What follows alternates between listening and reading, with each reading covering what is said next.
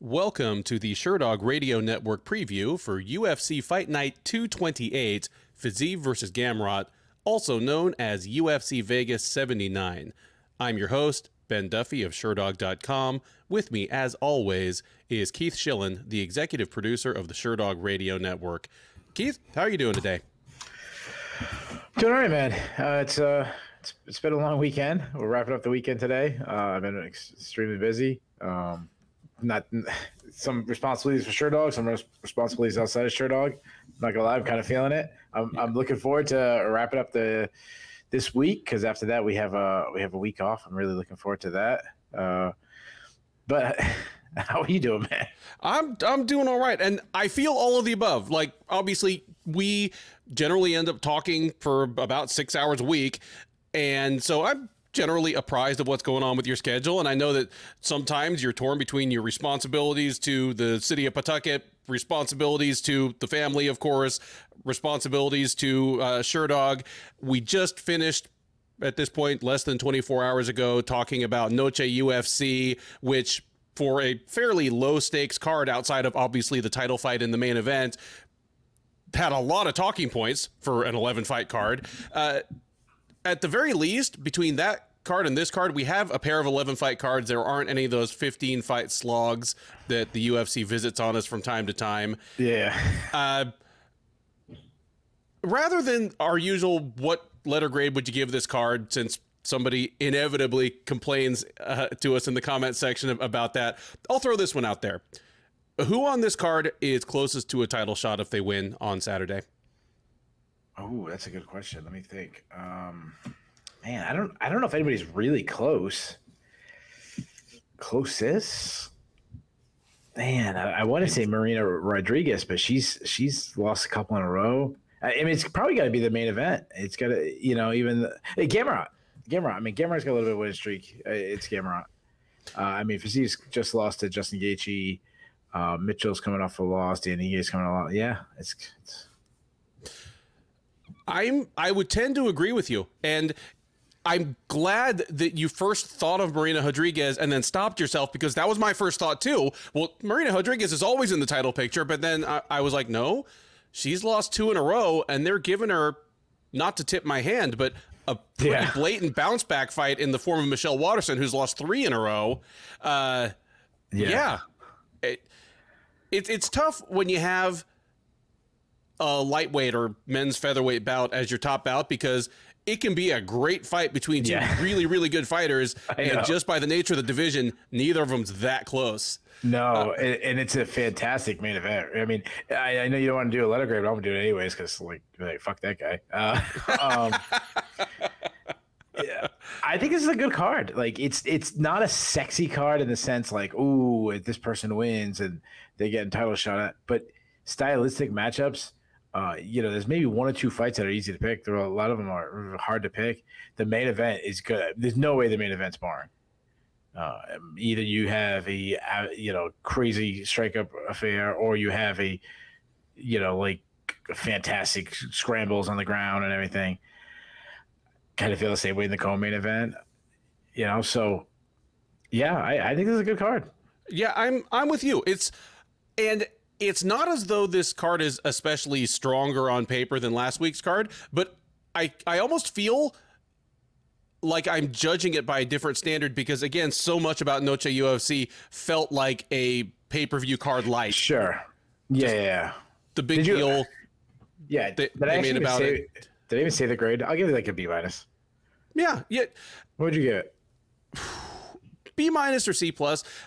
Like, the undercard, there could be quite the cut list on this one. I mean, never say never when Daniel Miojo da Silva is still dodging bullets in the UFC after last night.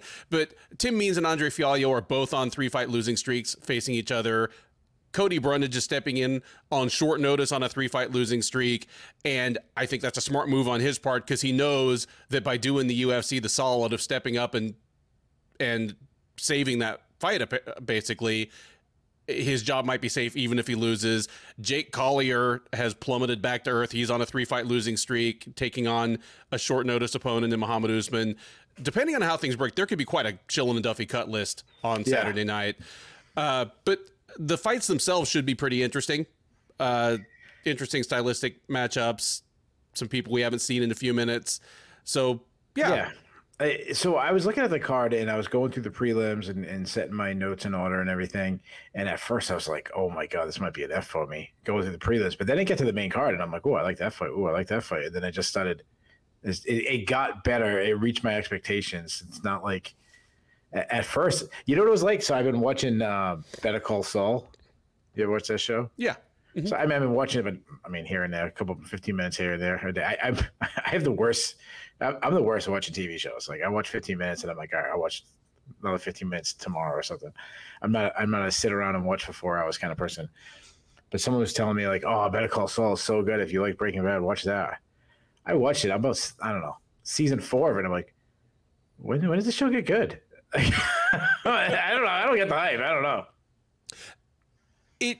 It's in the same universe. It has some of the same characters, and they kind of hark back to points from Breaking Bad, but the feel of it is much, much less intense.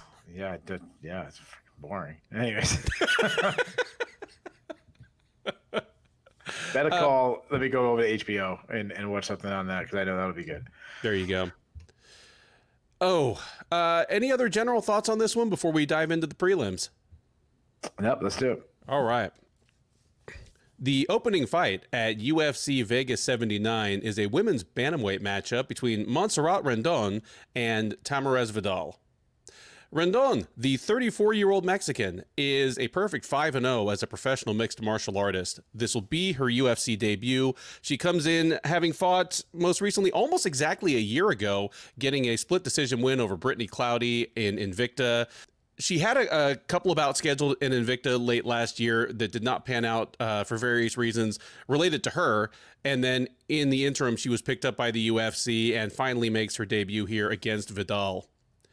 Vidal, 25-year-old Brazilian, is 7-1 overall. She's 1-0 in the UFC. She debuted last November, finishing Ramona Pascual in the first round with a flying knee. So she's looking for her second UFC win here. She is favored to get it done. She's minus 240, Rendon plus 200 on the comeback. Montserrat Rendon is kind of an interesting case as a late starter. I can't even call her a late bloomer because I'm not sure she's bloomed, and I'm not sure she's going to bloom, but she's a late starter. She is a grappler by background, has some competitive grappling in her background, mostly at the blue belt through brown belt level, though she is a black belt now. She did not even debut as a pro until I think she was 30 or 31 years old. In MMA, I mean, she definitely wants to grapple. The thing she has going for her, she's big and strong. You look at her and she's got this frame that you would associate with, I don't know, like the Holly Holm type thing, where she is tall, she is muscular, she is powerful when she gets her hands on women. Her striking looks really slow to me, and it's not a complete mess. There are some grappling transplants that, you know, it's just flailing and crashing into their opponent and hoping they end up on the ground. She seems a little more buttoned up than that. She does, you know, try to throw, a respectable repertoire of strikes, does try to keep her hands up and protect her face. But in practice, like, I feel like so many people we talk about on these undercards that are less experienced and come from a grappling background, it really is a means to an end. She's not a submission whiz by MMA grappling standards. She's very strong, and she's been pretty positionally sound. When she's able to haul women down, she's able to set up shop on top and stay busy there. She has some pretty effective ground and pound that I think could be more effective, and maybe will be more effective once she gains in confidence and once she realizes that even at the UFC level, she's bigger and stronger than these women. And I think it's the thing I said about Ben Askren a couple months ago on this show. Once she realizes that she's a good enough top position grappler that she's got a whole free hand that she's not punching people with, she might make that adjustment. Here against Vidal, I don't know if she should be a 2-1 underdog, but Vidal is almost 10 years younger. We just saw last week at Noche UFC why the younger fighter wins so often when there's a greater than 6-year age discrepancy. But Vidal, she's a good athlete and she's powerful. And I could see her just coming forward and, clipping Rendon with a haymaker, or Rendon trying to take her down and Vidal just kind of brute force pancaking her and ending up on top and having her in all kinds of trouble. So even though Vidal is a super raw fighter here, Rendon may actually be a more technical striker, even though she's not a striker. I think Vidal's just a more complete MMA fighter right now, probably has higher upside. There's a better chance that she's improved in the 10 or 11 months since we've seen her than that Rendon has improved in the year since we've seen her. So I'm cautiously going with Vidal here, and I'm going to say she gets a decision win where Rendon is not able to get this fight to the ground as she wants to. Maybe she ends up on bottom and gets busted up a little bit by Vidal, or just gets stuck on the feet and gets kind of mauled. But not super high in either of these women, but I will go with the favorite here. Give me Vidal in kind of a sloppy decision win. Yeah, this is a weird. I was thinking about this when you were breaking down and you're talking about how these are low level people, and generally speaking, we get stronger as the card goes up. Imagine if other sports were like that, like a baseball team. The first inning had to be played by the Class A team. The second, then the AAA comes in the fourth inning, and like that's the only way to figure out who really has the best organization, Or I guess relay races do it that way. Like you can the 4 people running, like you get stronger, but it'd be kind of cool if other sports did it that way. So I love that we have a Mexican. I love that last week, the Mexican card, we had a bunch of Australian people fighting on the Mexican card a week after the Australian card. Now we have Mexicans fighting on the not the Mexican card in Las Vegas a week after the Mexican card. It reminded me of a story when I was in college age, and me and my friend went to a party at another friend's house. Get there 11 o'clock at night, 10:30 or something like that. We show up, we get the booze, we're all excited. We show up and he had this porch in the front and there was no one around. We're where the hell is everybody? So we called him and he's like, dude, that probably was last night. They gave Rendon the wrong date. So anyways, the story gets better, dude. So me and my friends were there was 2 folding chairs, but 2. And we had these other these girls meeting us. So we're like, hey, just keep coming. We stayed on his porch and hung out. And then we called a couple other people, and a couple other people came. By the time the guy got home, there was 12 of us hanging out on his front porch having a little party. So guy was working. UFC Vegas 79, folks. The guy was working at the movie theater. He came in at 1 a.m. and there's 12 of us just hanging out. So I think we got in a fight too. I think we had a women's fight anyway. So yeah, Vidal, I mean, she's only 25 years old, which I like. She's not a great athlete, though. She's a minus athlete. I mean, which is kind of ironic for me to say, considering she won her UFC debut by flying switch knee knockout over Roman Pascal. But, other than those, high, flying stuff she does, she's kind of plodding and flat-footed, moving forward. Doesn't really cut. She was faster than Ramona Pascual. Yeah, that's not saying much. She tends to attack with single strikes. She loves winging her overhand, but she overextends and leaves herself to be countered. She does hit hard, and she's not even in the stages of her career where she's gonna really pack on some power. So that's something good. I mean, she rocked Pascal a few times before the knockout, but she throws a lot of naked leg kicks. She's gonna be countered there. She will wrestle, but she won't set up her takedown attempts. She's good at closing the distance and looking for body lock takedowns, but it's nothing spectacular. She will catch a kick to get the fight to the ground. She has 2 submission wins, but I've seen her on the regional scene jumping for guillotines and stuff, which I don't like. She also will look for leg locks, which I don't like. She did get a heel hook submission on the regional scene, which is good. But she's one of these ones she's willing to lose position to get the submission, and she isn't some kind of wizard on the ground where it's like, okay, I understand it. Now, Rendon, it's like, when do you ever get excited about a 34-year-old making her UFC debut? I think you broke it down well. The first thing that jumped out to me is like her body. Like she's ripped. Like, and I think Holly Holm, I think that was a good comparison because she's lengthy. Like she's not like stocky. She's lengthy, but that's like ripped too. It was like very impressive, but she's kind of stiff on the feet. She does have good output. I like that. She works behind a jab, really crisp jab. She throws straight punches down the pipe, but it's very labored. Like it doesn't seem like it comes natural to her. Now she has some power. She likes to close the distance and gets to fight the ground, but again, she isn't a wrestler. She's definitely more of a grappler. But the problem is, for someone who is a grappler, she doesn't have a submission on her record. So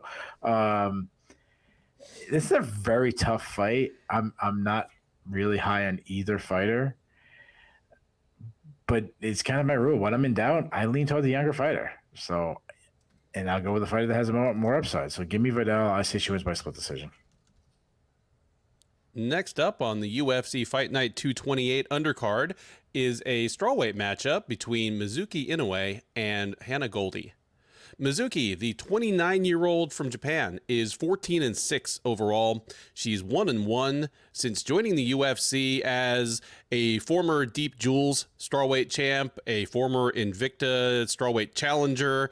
As a side note, it's wild that Mizuki is only 29 years old because she's been kind of a contender and well-traveled veteran in those lower weight classes for so long. But the thing is, she won her first deep Grand Prix when she was 16 years old. It's like she's just been doing this at a relatively high level for almost half her life. But at any rate, she joined the UFC back in 2019, picked up a win over Wu Yanan, had a loss to Amanda Lemos, and then she's been gone for 3 years. So she's finally stepping back into the cage here, still not even 30 years old, and she will be facing off against Goldy. 31-year-old Floridian is 6-3 overall. She is 1-3 since joining the UFC out of season 3 of Dana White's Contender Series. She fought most recently last July at the UFC London card that was Blades versus Aspinall, where she was part of the mythical stardom rise of Molly McCann, as she was one of the two fighters that got spinning back-fisted back-to-back by McCann. She was been gone ever since, so a 14-month layoff, but she's back, and she is not favored to get back on track, as Mizuki is a minus 275 favorite, Goldy plus 225 on the comeback. Man, Mizuki, we're going to talk a little later on this card about Michelle Waterson, and we'll kind of laugh, ha-ha, about how ironic it is that her nickname is the Karate Hottie, but functionally at the UFC/Invicta level, she's a better wrestler than anything else. Mizuki is that taken to the logical extreme, because she comes from a karate background, and alongside her initial forays into like the Deep Jewels tournaments and stuff, she was doing shoot boxing in Japan. Like, she is explicitly from a striking background, and she has 0 knockouts and 9 submissions on her record, because despite the fact that she calls herself a karate fighter and she wants to be a karate fighter, she is a grappler in MMA. It's what she's best at. And the problem is she's kind of a finesse grappler who is subject to getting bullied by stronger women. That's exactly what happened to her against Verna Jandiroba back in Invicta. It's what happened to her against Amanda Lemos in the UFC. And because of that, I'm really wary of this line where she's almost a 3-1 favorite, because almost the only thing you can say for Hannah Goldy is that she is strong as shit for a flyweight.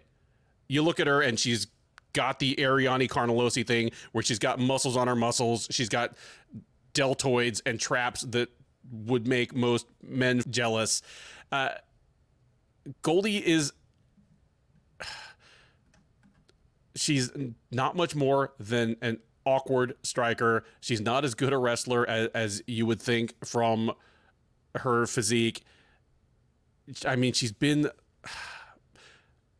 it's hard for me to get past her getting just torched by Diana Belbitsa, because Diana Belbitsa is a good kickboxer whose kickboxing never really carried over to high-level MMA, except against people like Hannah Goldy.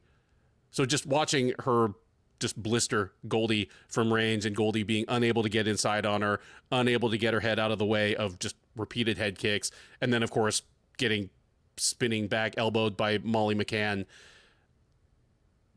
Like, Goldy is not good, but she's not good in ways that don't really line up with things Mizuki Inoue does well.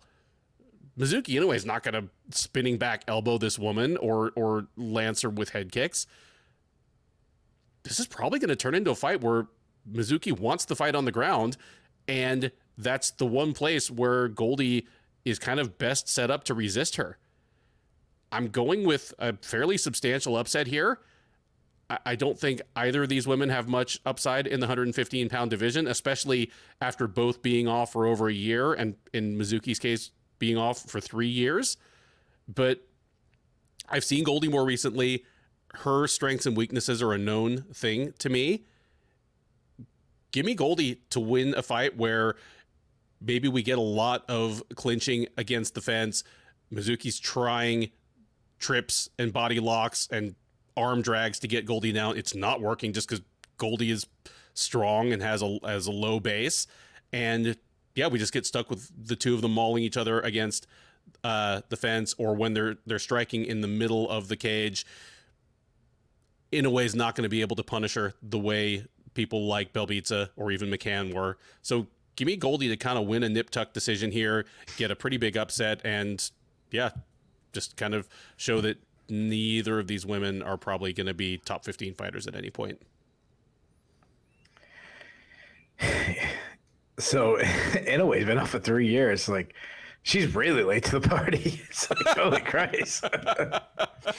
So I don't know what's going on with me tonight, but what you were talking, I started thinking about. I have a friend Josh that I tease him about this story. This story was no lie, like 20 years ago, and I'll figure out a way to transition it to this fight in a second. But I was at a bar. Me and my friend Mike Foster. When I was like 19 years old, I got my first apartment with my friend Mike Foster and my best friend Josh.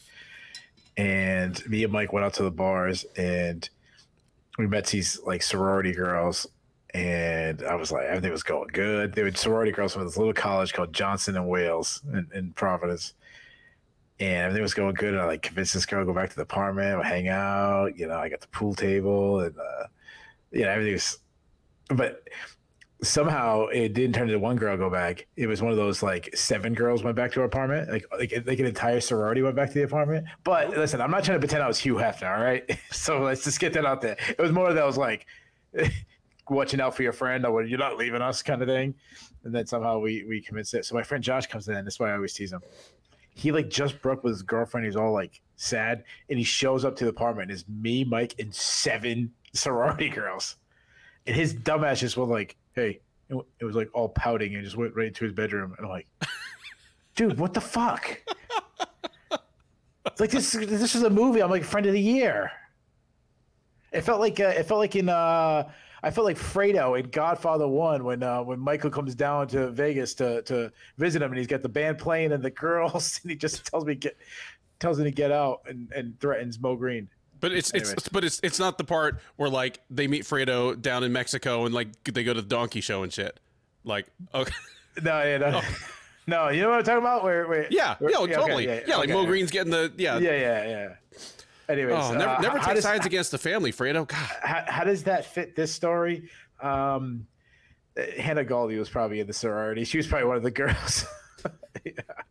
See, your buddy could have saved her from Alex Nicholson, but he didn't. There you go. Gosh, why not? All right. Obviously, I'm joking about Hannah Goldy. I mean, we talk about ripped.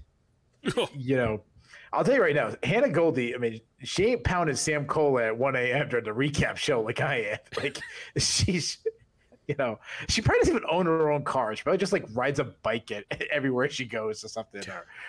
Or you know, she probably rollerblades. Like, not even riding a bike. Or she's freaking, maybe she's hopping on a pogo stick to get to the gym or something. Like, you know, she's just one massive muscle.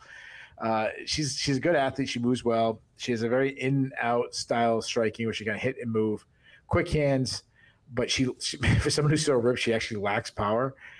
She's mostly like throwing arm punches. She also pulls her head straight back and pulls her punches, which loses some of her power. She's got a good kicking game, Taekwondo background. She does keep her chin too high in the air though, and pulls her head straight back, which was an issue. She's a weak defensive wrestler, and she hates like being pressured. She wants to keep her distance, but she's not as you mentioned, she's not a bad grappler herself. She got beat up by Belbita, but she got 2 takedowns in that fight. She took down Molly McCann. She was taken down by Emily Whitmire, but to her credit, she submitted Emily Whitmire. I am a little worried about her chin because she was not recently, but she was knocked out by Molly McCann. Now, in a way, she's not a great athlete. She really struggled with the speed of Amanda Lemos in her last fight. But she pressures a lot. She pressures. She closes the distance. She's very aggressive on the feet. She tries to press her opponent back towards the cage. She uses a lot of feints, kind of bob and weave back and forth to kind of get in her range. When she gets in the pocket, she unloads. She likes to brawl. She throws a lot of hooks. She works the body. She also lacks power, and she's a very hittable. Like because the way she comes forward, she's going to eat some shots. But to her credit, she's pretty durable. Like I've seen her eat some shots and keep going. She gets to the clinch. I like her in the clinch. Good dirty boxing, knees, elbows. She will drop down on the hips. But most of her takedowns kind of come from the upper body, though. She's definitely not a wrestler. She's more of a grappler. But she's a serious submission threat. Even on her back, if you put her on her back, she can get subs off her back. So it's hard to trust Inoue due to her being out for so long. But if she's the same fighter as she was, I'm going to respectfully disagree with you. I think the pressure gets to Goldy. I think she closes the distance. I think she eventually gets to canvas. And I say she catches a submission. I say Inoue by second round submission. All right. We have our first disagreement of the card. Stick around to see if we get more.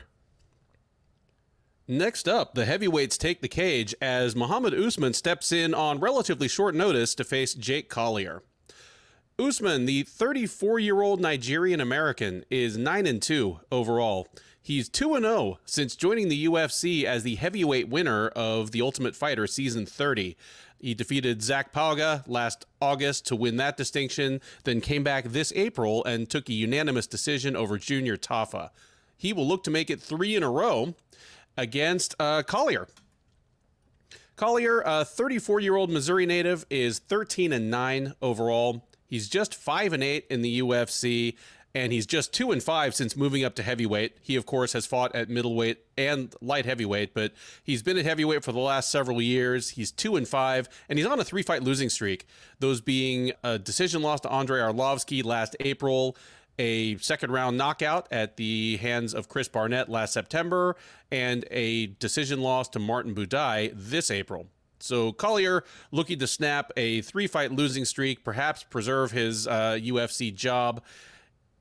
He had been scheduled to fight the debuting Walter Walker, who he's the Titan FC heavyweight champ right now. He's about 25 years old. He is an absolutely titanic Brazilian, and Collier was pretty clearly a setup fight for Walker to debut in the UFC with a big splash. But Walker had to withdraw. In comes Usman, and Collier is still nonetheless the underdog here. Usman is minus 155 or so on most of your books. Collier out there around plus 125 or plus 130. Keith, I think you'd agree with me that Usman has already accomplished more than we thought he probably would at the UFC level, given how he looked in his PFL appearance a couple of years ago.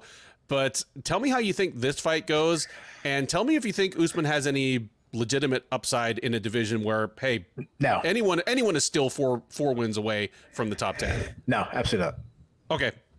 Neither one of these. Like, this is the bottom barrel of heavyweight. Man, I tried to think of another party story instead of talking about this fight. Well, dude, I'm still interested in the last story. I mean, when you told me 7 girls showed up, I thought, does it end with Keith being Alex Oliveira? He's got like 7 kids by these 7 women, and people are blowing them up with grenades on New Year's Eve. Yeah, there's little redhead. My little redhead's running all around Providence, all Johnson and Wales. Yeah, well, I just say that I didn't score with 7 women. I'll say that. Okay. Not that I would ever disrespect a woman like that, anyways, because I have the utmost respect for all women, and even at like 1 o'clock in the morning, I get someone going back to my apartments because I want to make sure they're okay, they're safe there. Yeah. No other reason. Mo Usman. Jesus Christ, this guy sucks. I gotta stop saying that because you know what? For two reasons. One, I mean, they're human beings. They're trying to make a living. He's got a nice story. He's dad and everything. So I gotta remember they're human beings. And two, I gotta remember. Sometimes I cover the UFC for sure, dog. I don't want to get beat up by these guys. That's a big boy. He's a low volume striker. He throws a lot of single strikes. He's a counter striker. Throws wild looping shots. He's trying to end the fight every single strike thrown. Sometimes he kind of just ducks and throws, kind of like it's like a Jerry Springer moment with he does have power. You just look at the guy. But he's hittable. He doesn't move his head. I go back to the Eduardo Perez fight where he was getting his legs kicked out against a very low level heavyweight. Now he can wrestle. He's an Usman. He's Kamaru Usman's brother, so obviously he can wrestle. He likes takedowns from the clinch, though he doesn't really set him up. And when he gets a takedown, he's not active. I go back to the Junior Top fight. He was on Junior Top for like 13 to 15 minutes of the fight or something like that, and I still thought he lost because he just lays in praise. And I don't know about his durability. Like even like against a guy like Mitchell Sipe on the Ultimate Fighter show, like he was hurt bad in that fight, and I think it was the fight. I don't remember. I think that was the fight I thought he lost. So I could be wrong, but there was one fight on the show I think I thought he lost. Move over to Jay Collier. Man, this guy, just when I thought he was turning the corner and being something that like, wow, he doesn't look like he's a good heavyweight, but he's actually pretty good. Then he just hasn't looked good. Like I thought he beat Arlovski, but then he looked horrendous. He looked horrendous against Carlos Felipe. He looked horrendous against Chris Barnett. He looked horrendous against Martin Buday. The Buday loss has aged well, but still, the biggest issue in those fights, he gassed out against all of those guys fast. And he's a volume striker. That's his thing at heavyweight. He throws a lot of volume. Well, you can't throw a lot of volume if you can't sustain it. He's like I ran cross country once for wrestling. And I was a football player. But my senior year, I was like, man, wrestling's definitely my best sport, and I don't want to get hurt. And so I decided I'm going to go for cross country. So I have the best cardio where it goes right into wrestling season. And like my first race, I'm looking at all these skinny little, I'm thinking I'm sizing all these little skinny cross country guys up. And I'm like, I beat every one of these guys' asses, And I came out like a bat at hell. It was like a mile and a half in, and I was in first place. I was boy. And I'm like, oh yeah, I think I finished like 17th. I remember my coach. I come around the car. My coach is like, "Chair, like, come on, Keith, give it up. I'm in first place." I'm like, man, cross country. This is easy. I can just run. You guys suck. This is my first time ever doing it. Yeah, I think it was 17 people. I think it was only 16 in the competition, but I finished 17th. I don't know.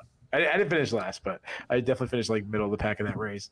You got there right before Montserrat Rendon. Yeah. Yeah. Nice job. The problem is, so he gassed out bad. Now he's a volume striker. He's a very boxing heavy guy. Throws tight inside shots. I like the variety in his striking. Like he's got a lot of weapons with his hands. He works behind a good jab. He follows with combos. He works the body. He'll toss a high kick for heavyweight. He also blasts the body with kicks. He's got a high guard defense, which wrestling style. Which obviously with boxing style you expect that a lot. He can wrestle, and we've seen him wrestle a little bit against Chase Sherman, but he hardly ever uses his wrestling. He's no Bo Nickel, and he doesn't have the cardio to wrestle that long. So that's another reason. So I actually don't want him to wrestle. This fight's not good. I'm not high in either. I swear Collier is the more skilled fighter, which is ironic. Like if you just showed a picture of these two guys and go, who's got more skilled? Like people laugh. Like obviously Usman. I can't trust his cardio. But Usman isn't good either. So I'm going to say this is an extremely ugly fight. This guy keeps burning me, but I'm going to do it again. I'm going to see Collier wins. I see he wins a boxing match. Give me Collier by split decision. Yeah, I feel all of that. And the funny thing is, you sized up most of what I wanted to, but yeah, Collier, his gas tank seemed to be okay despite the physique, but that's gone. That impression is gone. And I'm not sure if it's that his cardio's gotten worse or he's just finally getting into fights that expose it. But yeah, it's not good, even by heavyweight standards. And the funny thing is, despite, as you mentioned, the eyeball test between these two, Usman's gas tank is terrible too. He's one of the guys in the division probably least well equipped to take advantage of Collier's gas tank because his isn't good either, but he almost seems to burn through his gas tank, honestly. He burns through his gas tank by overthrowing all of his punches and trying for brute force takedowns, both which are basically the two most exhausting things you can do. Throwing a huge haymaker and missing especially is exhausting, and trying to take a 250-pound man down by bending at the waist and trying to lift him off the ground is the other. I just ask Alexander Romanov. Here, I agree with you. This is going to be an ugly fight unless it's over within the first 2 minutes. If this thing goes past the midpoint of the first round, it's going to be one of those ones where both guys are sucking wind and neither has enough left in the tank to finish it. And if we get a finish past that point, it's probably we end up getting just a big man topside submission where just one guy lands on top and locks up an Americana or an arm triangle choke or something, because you can do that without having to move too much. And just, yeah. I'm leaning Usman here. Yeah, I'm going to go with the slight favorite just because he is the harder hitter, like strike for strike, even if Collier throws a better variety of strikes and throws better volume. And if Usman can get a takedown, especially when he's relatively fresh, here's hoping he'll do more work from on top than he did against Junior Tafa. But if even if he does it, then he cruises towards another questionably deserved decision win like he did against Tafa. So I'm going to go with Usman by decision here, but I wouldn't be surprised if Collier gets it, like you said. In fact, the only thing that would really surprise me out of this fight is if there's a third round and it's good. Next up, we head to the middleweight division as Jacob Malkoun spins the wheel of changing opponents, and it looks like it's going to stop on Cody Brundage. Malkoun, 28-year-old Australian, is 7-2 overall. He's 3-2 in the UFC. He is coming into this bout off of a win. He fought most recently last October at UFC Fight Night, Grasso versus Araujo, where he took a unanimous decision over Nick Maximov. That's how long it's been since Jacob Malkoun fought. Last time he fought, it was headlined by Alexa Grasso in a title eliminator. At any rate, Malkoun had been scheduled to face Aliashkab Kizriev. He had to withdraw. Malkoun had then been scheduled to take on the debuting Robert Brycek. Brycek had to withdraw as well. So Brundage steps in on short notice and relatively short turnaround to fill the gap. Brundage is a 29-year-old from Michigan. He is 8-5 overall. He is 2-4 since joining the UFC as a veteran of season 4 of Dana White's Contender Series. Though he lost on the Contender Series, he was eventually re-signed. He comes into this fight, again, 2-4 in the UFC and on a 3-fight losing streak. He has dropped back-to-back-to-back fights against Michal Oleksiejczuk, Rodolfo Vieira, and Cedric Dumas. The most recent of those, the Dumas fight, was in June. Brundage accepts the call here to step up on short notice, perhaps wisely, knowing that the UFC is less likely to cut him if his fourth loss in a row comes on, when he's doing the promotion a bit of a solid. If he wins, well, better yet. According to the odds makers, he does not need to worry too much about winning, as Malkoun is one of the biggest favorites on the card. He is minus 500, Brundage plus 350 on the comeback. Keith, Cody Brundage is on a 3-fight losing streak. Yeah. And the UFC is doing its best to allow him to rise to his level, because you go from Michal Oleksiejczuk, who has top 10 upside, to Rodolfo Vieira, who's dangerous but flawed, to Cedric Dumas, who's one of the worst guys in the division, and now he's got to step back up against Malkoun. How does this fight look? Yeah, it's really weird. I mean, I know it was, change opponents and all that, but yeah. How about I do this? How about I give my prediction first, and then, you know what? Let's skip. You know what? I was going to change it up, but no, I'll keep it. I keep it like I normally do.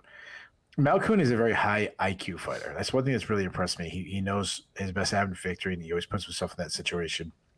His striking has really improved since he first joined the UFC. He's a high output striker who marches down his opponents with a lot of pressure. He attacks with combos.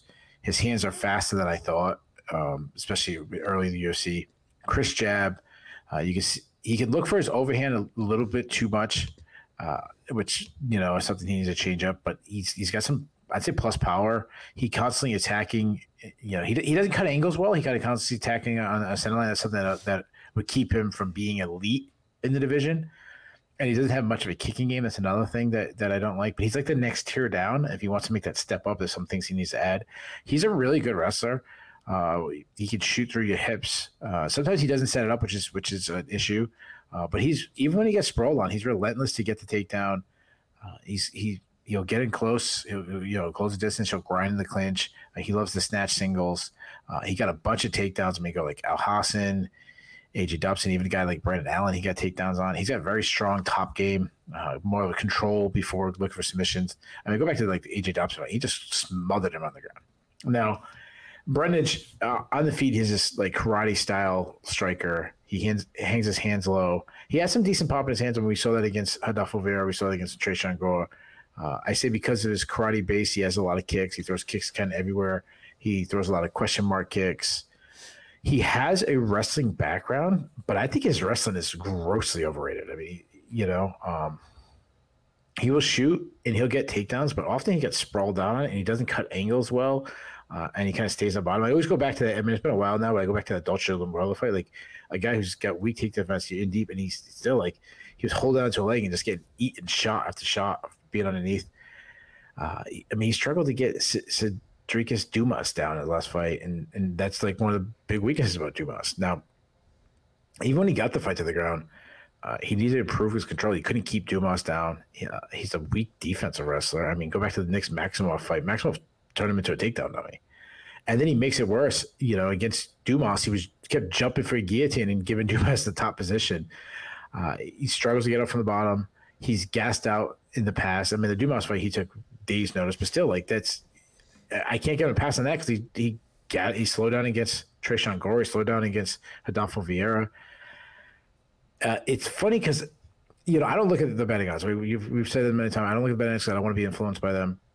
But I kind of guess, and I was thinking that I knew Malkoun was going to be a favorite. I knew he was going to be probably pretty hefty favorite. I was thinking like negative 270 or something like that. And I was going to go on a rant saying how like we got all these lines so out of whack, these huge favorites, and they're not making Malkoun this huge favorite. I was going to go off on that, but good for the odds makers. That's how much of a mismatch I see it as. I see it as a 5-1 favorite. I mean, you got one of the most intelligent fighters in the game against one of the guys that's constantly making boat head moves. I'm surprised, Mr. Amanda Bobby Cooper is still in the UFC. I think Malkoun batters him on the feet. I think he takes it down at will. I think once Brundage gasses, I think Malkoun finishes him. Give me Malkoun by second round TKO. I'm going to say he does it with ground and pound. Yeah, you kind of took the words out of my mouth on just about every point here. And I'm glad you mentioned that Brundage's wrestling is overrated, because I'm one of the people who overrated it for like far too long into his UFC run. I was like, well, he's a former college wrestler and he looks wrestly. It's the Drew Dober thing. It's like, well, he's from the Midwest. He's kind of got cauliflower ear, and he's for a middleweight, he's kind of a stocky, broad guy. He looks like a wrestler. Yeah. He looks like wrestling. He looks like Drew Dober. Yeah, he looks like Drew Dober, like the original looks wrestly guy. Nate Marquardt. Where he just looked like the ultimate. Oh, this dude, he's from Wyoming, and look, that's his ears. Yeah. He's got to be a great wrestler, and it was the worst part of his game. He definitely knows Cael Sanderson. Like, they're definitely buddies. Yeah. But no, you said it all. Like full camps, fully prepared for each other, this matchup favors Malkoun greatly because Malkoun's a smart fighter. He's going to know he is by far the better wrestler. He's going to know he has the better gas tank. So he can afford a war of attrition. Just making Brundage fight off the takedown, wear his weight, stay busy enough. Yeah, like everything in this kind of favors Malkoun. And if Brundage does stuff like trying to defend takedowns with guillotine, like he did against Cedric Dumas, this might not even make it to the second round. But as it is, I'm with you. Give me Malkoun to pick up a TKO on the ground over an already exhausted Brundage after a first round that was already pretty one-sided. Next up, the welterweights take the cage as Tim Means takes on Andre Fialho in a match of two gentlemen that could really, really, really use a win right now. Means, the 39-year-old New Mexico native, is 32-15-1 with one no contest overall. He is 14-12 with one no contest across two different stints with the UFC. Since returning most recently, he's 12-10 with one no contest, and he's on a 3-fight losing streak.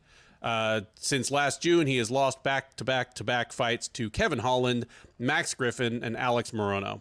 The most recent of those, the Morono fight, was back in May at UFC on ABC, Rosenstrike versus Almeida, where Means succumbed to a guillotine choke early in the second round.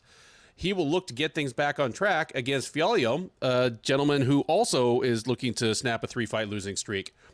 The 29-year-old from Portugal is 16-7 with one no contest overall.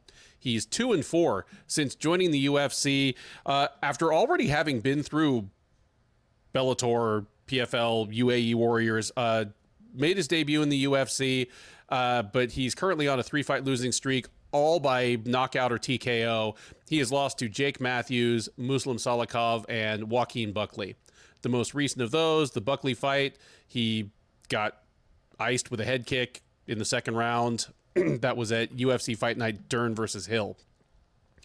The odds here favor the younger man. He is minus 210 or so, Means plus 170. Keith, with Tim Means, I feel as though we've been talking the same about him for I think 3 years now we've been doing this show together. He's had surprisingly good survivability into his late 30s and even as he pushes 40, just because he has a game that never really depended on fast twitch athleticism anyway. He was always adept at kind of slowing down fights to his pace, clinching with faster fighters, sometimes clinching with shorter fighters. You very astutely kind of use him as the perfect example of the tall fighter who uses it to fight inside effectively. And just between that and being unbelievably tough and game and pretty smart and wily, he's had incredible survivability long after his modest physical gifts have abandoned him. But we do seem to be coming to the end of something here. Submission defense was always kind of his Achilles heel, but it's gotten to the point where, Holland, Morono both tapped him out pretty easily. His durability and his gas tank, both of which used to be completely unquestionable, are starting to abandon him. He never needed super fast twitch athleticism to make his offensive game run, but he slowed down to the point where he is less effective on offense than he used to be. Like, one of the problems with his 3-fight losing streak is that there were relatively few moments where he could do much to his opponent or had them in any kind of trouble. It was just kind of a grim march to the end, whatever it was. Against Fialho, that could spell trouble. The thing about Fialho is it's hard to believe he's still only 29 years old. I realize now that I had already written him off at like age 25 or 26 as someone who was never going to make it to the UFC. And then he made it to the UFC and he got a couple decent wins. And then things would come crashing back down to earth. I'm not saying he's as good a fighter, obviously. But there's something about Andre Fialho that makes me think of like the beginning of Robbie Lawler's career and the very end of Robbie Lawler's career with all the good parts in the middle cut out. Like, because early on when I saw him in Bellator, for example, I thought, oh, this guy's a good boxer with huge power. He's super young. This guy's going to do big things. And then he kind of disappeared for a while, went into some wilderness years, shows up in the UFC and gets a couple of brutal knockouts, and all of his fights are real fun to watch.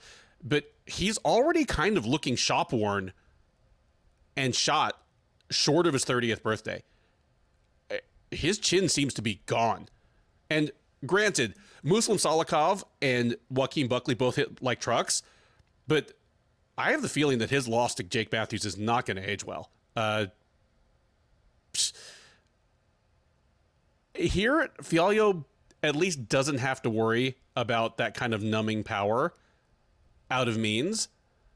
But Fialho, when I say that in his current form, he almost feels like end stage Robbie Lawler, it's that the durability has deserted him, and he's grown a little gun shy in the way that Lawler has been in his last 5 or 6 fights as well, where on some level he realizes that he's not going to survive the firefight and he becomes hesitant to engage. Because of that, I'm really tempted to take Means as the underdog and just trust Means to eke out a narrow decision and force Fialho into a Tim Means style fight where instead of, Fialho just chucking Means off and trying to land bombs on him in boxing range, he allows himself to be clinched, allows himself to spend 80% of the fight like touching the cage with his back to the cage, just getting elbowed and kneed in close range.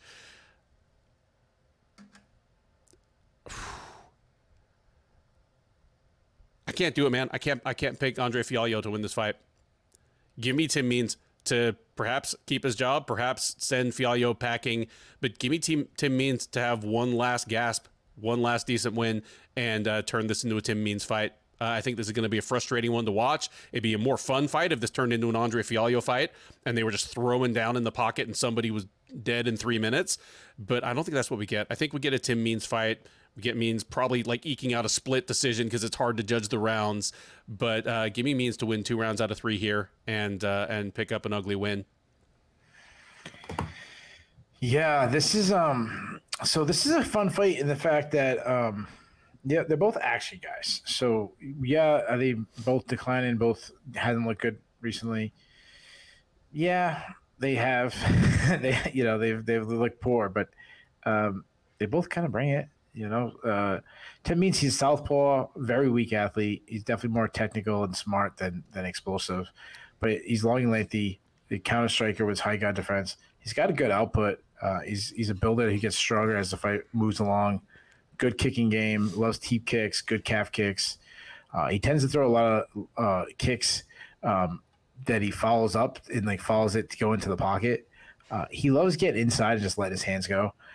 And kind of draw it out a brawl. He can slow the pace down and grind a little bit, as you mentioned. He can wrestle a little.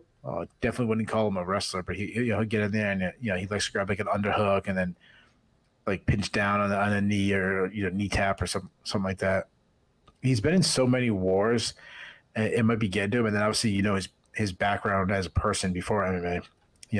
What does that done to his body and being he's like almost 40 years old, that it's hard to trust him. His chin seemed to fail him a little bit against Max Griffin, and I was surprised at how quickly he was submitted by Alex Moreno. Like those 2 losses, even though the Max Griffin fight was, I think it was a split decision, it really shouldn't have been. Fialho, he's a pocket boxer that also likes to counter strike. He's pretty technical. He keeps everything tight inside. His counter right hand is a beautiful shot. He loves that check left hook. I mean, he blasted Cameron Van Camp, which, I mean, it's Cameron Van Camp, but, one of the best knockouts I've seen. Serious power. And he draws so much power because he keeps his base under him. Dude's got 13 KOs in his career. He's got defensive issues, though. Due to his boxing style, he likes to pillar. Salikov was blasting him with kicks up the middle, and he had no answer because he was just pillaring and keeping his hands up so high. I am worried about his chin, and he's been knocked out a bunch of times in the past, including his last 3 fights. I've said this before about him. He can sneak in a takedown or two, and we think of Portugal, we don't think about wrestlers, but he can wrestle a little bit. He's got some fast entries, some good takedown defense, but he does struggle to get back up to his feet. This is a tough one because it's so hard to trust either guy. Both teams declining fast. Means is definitely the more intelligent fighter. Like, I could see him doing Tim Means things. I flip-flopped and I've thought about just that factor, counting a guy like Tim Means out. But Fialho, I still trust his power. I still know he has some power, and he's a decade younger than Means. I'm going to say Fialho. I think he keeps his job in the UFC. I think he gets a knockout. I say he does in the second round. Next up, and at least as the card is currently constituted, the top prelim at UFC Vegas 79 is a men's bantamweight matchup between Dan Argueta and Miles Johns. Argueta, the 30-year-old New Mexico native, is 9-1 with one no contest overall. He is 1-1 with one no contest since joining the UFC as the outgoing LFA bantamweight champ. He debuted up a weight class against Damon Jackson, dropping a decision. After that, he moved back to his accustomed weight class and picked up a decision win over Nick Aguirre. And in his most recent appearance back in June, he took on Ronnie Lawrence in a matchup of interesting rising bantamweights, and it ended in one of the worst referee impacted finishes of the year, as Keith Peterson, while Argueta had Lawrence in a choke, pulled Lawrence's hand away to see if he was still awake, and when Lawrence's hand snapped back, he took that as Lawrence tapping and stopped the fight. I'm laughing, but it's not funny. It's fucking terrible. At any rate, kind of like the fight we just saw at Noche UFC this past weekend, it was overturned to a no contest immediately upon review. Argueta robbed of what might well have been a legitimate submission win over a very promising contender, but he's going to look to get his momentum back against Johns here. Johns, 29-year-old Kansas native, Kansas City, is 13-2 overall. He's 4-2 since joining the UFC, also as the outgoing LFA bantamweight champ and as a veteran of the third season of Dana White's Contender Series. He's coming in off of a win. He fought last November at the Zechekwu versus Kudalaba Fight Night and picked up a unanimous decision win over Vince Morales. Odds here favor Argueta. He's minus 180, Johns plus 150. Keith, both these gentlemen are relatively young. Johns is 29. Argueta just barely turned 30 last month. Johns looks like a standout athlete. He moves like a standout athlete. He's just 29 years old. He's 4-2 in the UFC. He has a couple of one-punch knockouts. So why do I feel like you, I, and a lot of people are just shedding off of his bandwagon? Like, tell me what's wrong with Miles Johns and tell me how you think this fight goes. Yeah, so when Miles Johns first came to UFC and going back to the LFA days when he was winning, he won the LFA title, and I think about the Contender Series. I was still doing my in-depth previews of the Contender Series back then. So I remember he went against Richie Santiago, and I was just like, I'm from New England, and Richie Santiago is from Rhode Island, so I'm very, very familiar. Oh, well, actually, he's from Mass, but he fights in Rhode Island a lot. I'm very, very familiar with Richie Santiago. I've seen him fight in person at least 10 times. He's not a UFC talent. So I thought, oh my God, Miles Johns going to slaughter him.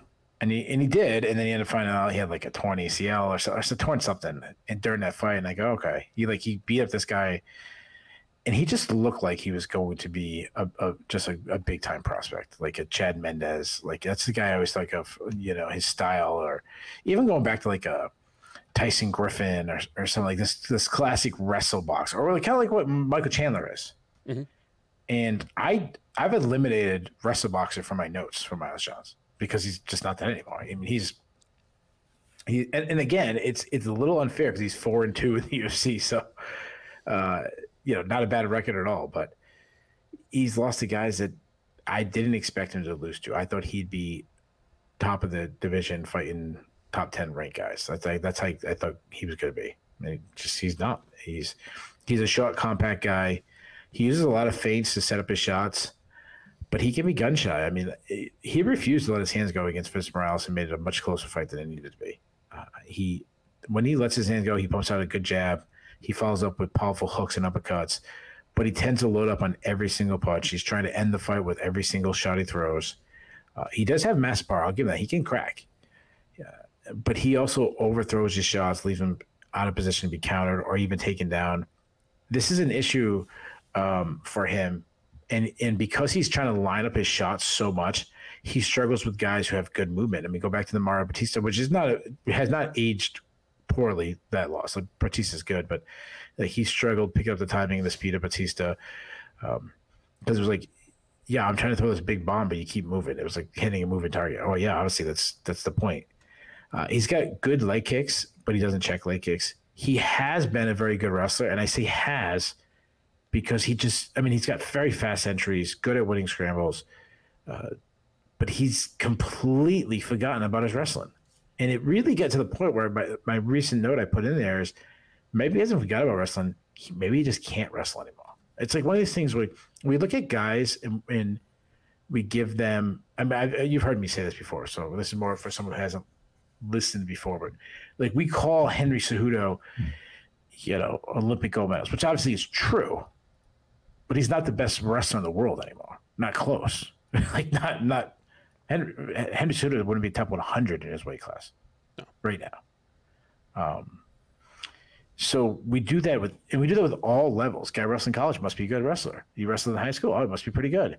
And it's like any other skill. If you don't use it, you lose it. And some of these guys, because they have a wrestling background, they go away and they start working on, I got to work on my strike. I always got that wrestling in my back pocket. And that skill declines.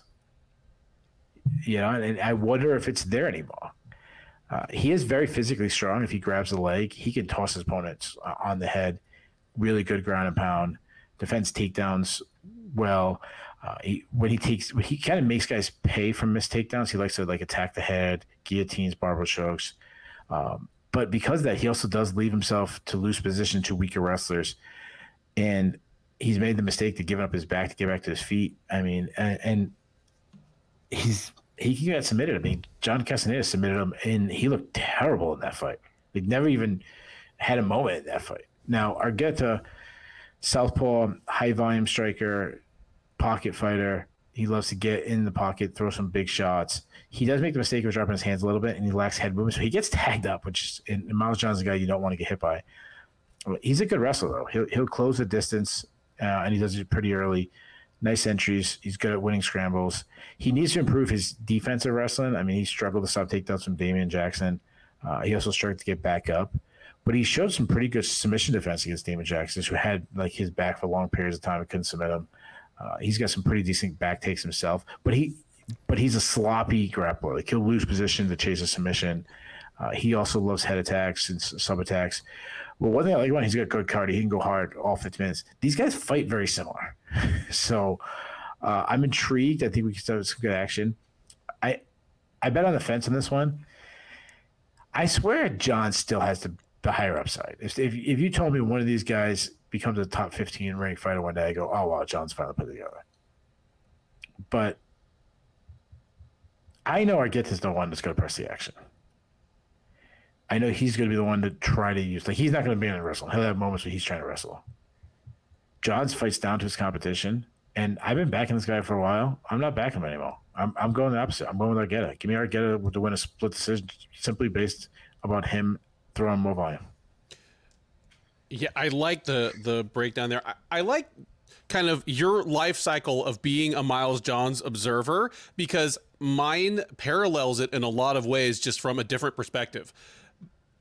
By the time he was on the Contender Series, and when he was on the Contender Series, that was June of 2019.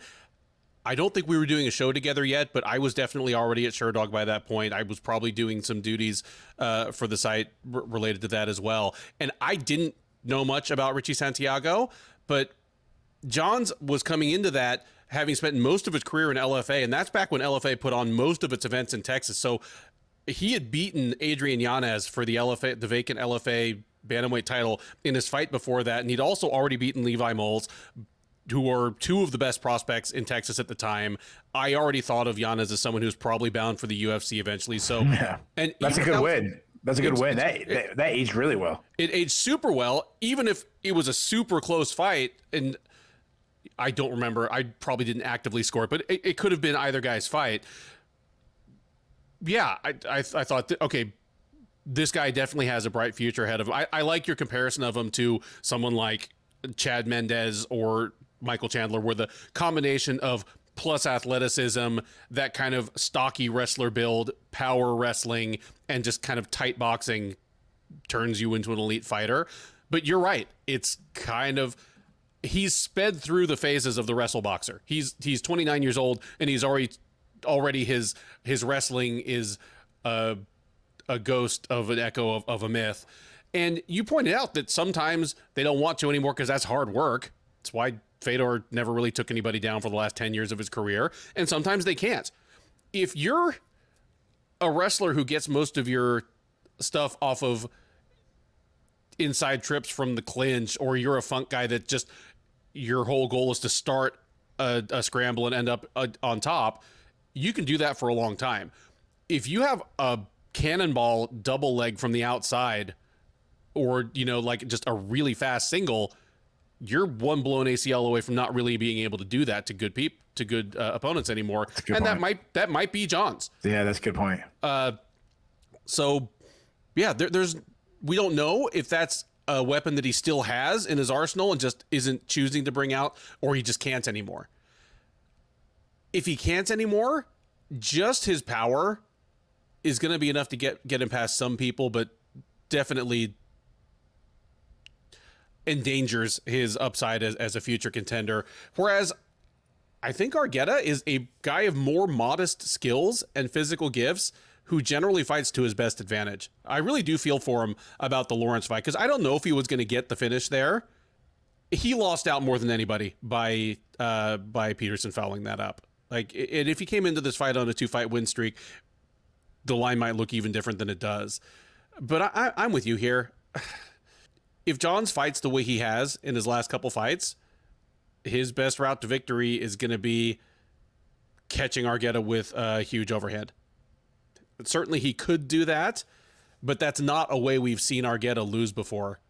So yeah, I've got to go with what I've observed from these two guys. And I think if the fight goes to the ground, it's probably going to be at Argueta's instigation and on his terms. And if it stays on the feet, I like Argueta to avoid Johns' haymakers, pepper him with leg kicks, and kind of generally frustrate him. Give me Argueta by decision here as well. The 5-fight main card of UFC Fight Night 228 begins with a men's featherweight matchup between Ricardo Ramos and Charles Jourdain. Ramos, the 28-year-old Brazilian, is 16-4 overall. He is 7-3 in the UFC. He's coming in off a win, though it was over a year ago. He fought Danny Chavez all the way back at UFC on ESPN Cater versus Emmett last June, where he knocked him out in just over a minute with a spinning back elbow. He's been on the shelf ever since, but he steps back in here to try to make it 2 in a row against Jourdain. 27-year-old from Quebec is 14-6-1 overall. He's an even 5-5-1 since joining the UFC as a former 2-division champ in Canada's TKO promotion. He was the featherweight champ and the interim lightweight champ. He is coming in off a win as well. Took a unanimous decision over Kron Gracie at UFC 288 back in May. Prior to that, he had suffered back-to-back losses to Shane Burgos and Nathaniel Wood. Odds here? Pretty close. Here, Keith, we'll do our first odds quiz of the night. Your favorite is -135. Your underdog is +110. Who are they? Wow.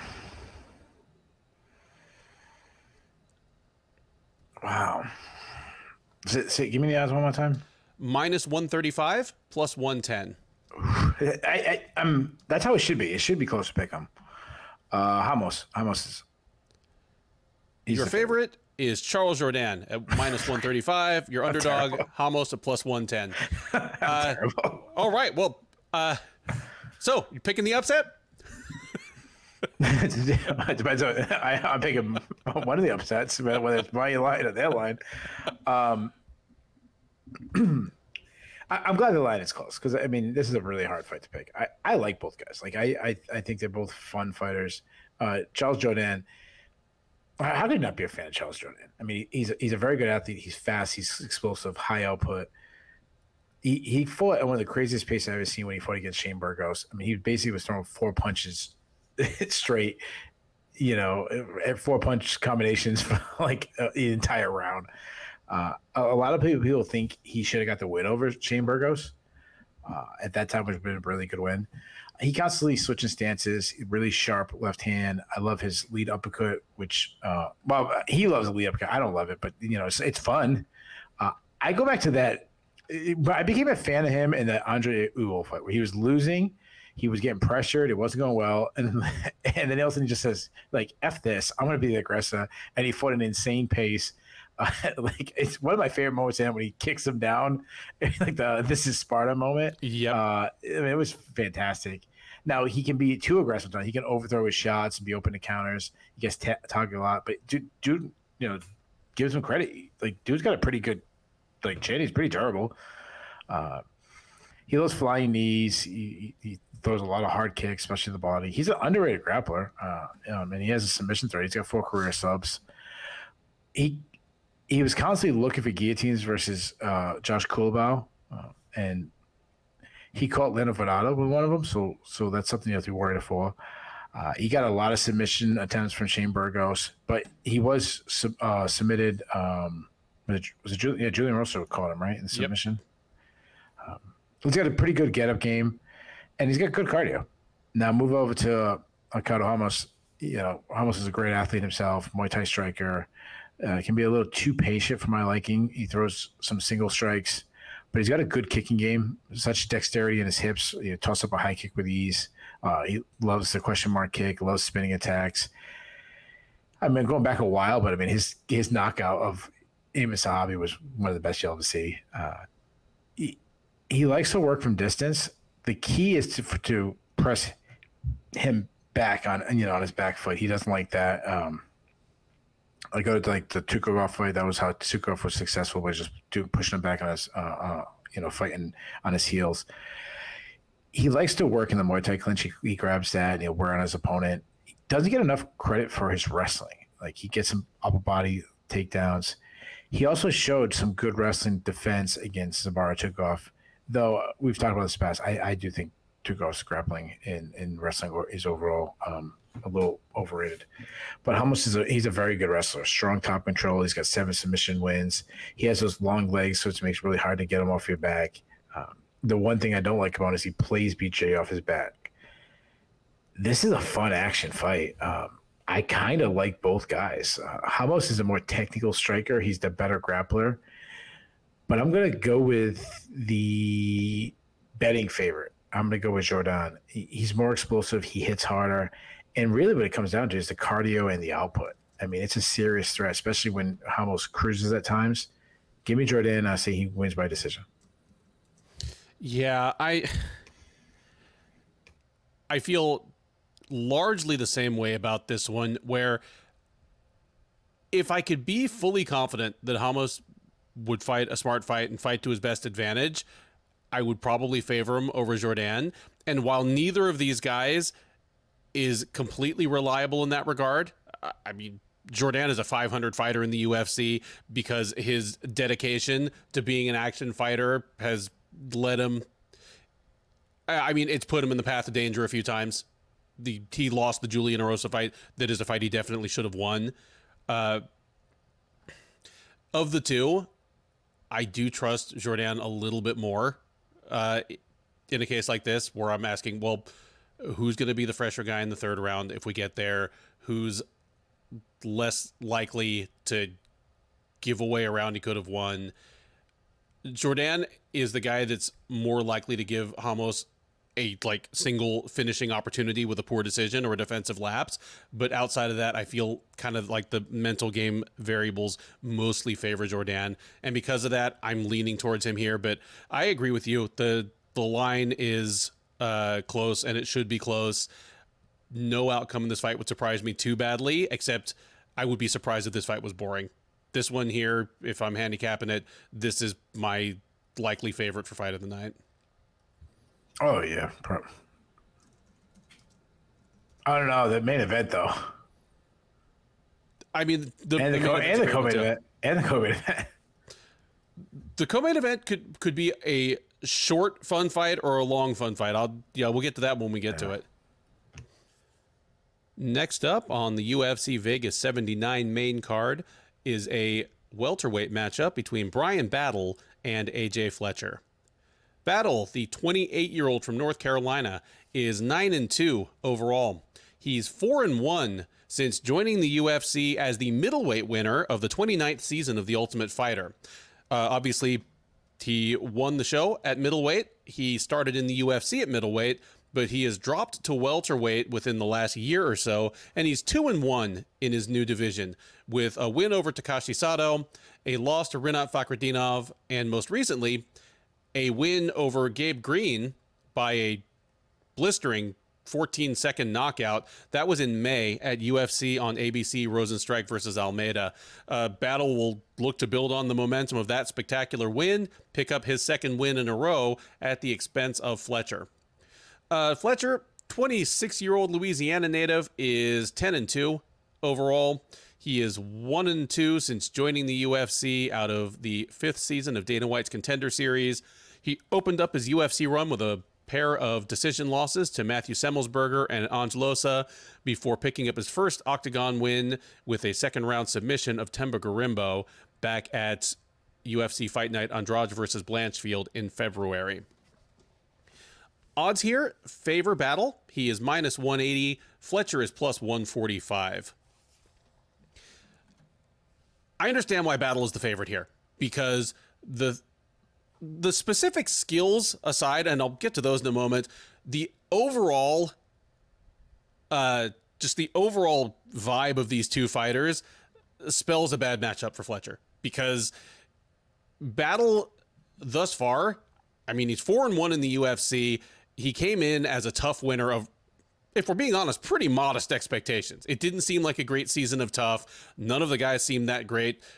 Battle, he was good, but it's not like he was off the charts generational prospect level. But now he's 4-1 in the UFC, and he's gotten there mostly by being pretty smart, very durable. He's outlasted some more physically gifted fighters, especially in his fights at middleweight. And he, as he's gotten more confident, he started to unleash more of an offensive arsenal. But, I think of him as smart, durable, and good cardio. And he's going against someone in Fletcher who is an absolute specimen of a human being, and everything in his game runs on power. But thus far, his defense and his gas tank have left something to be desired.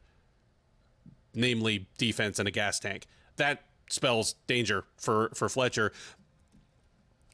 I mean, Fletcher, he comes from the WrestleBoxer mold. He comes from a wrestling background.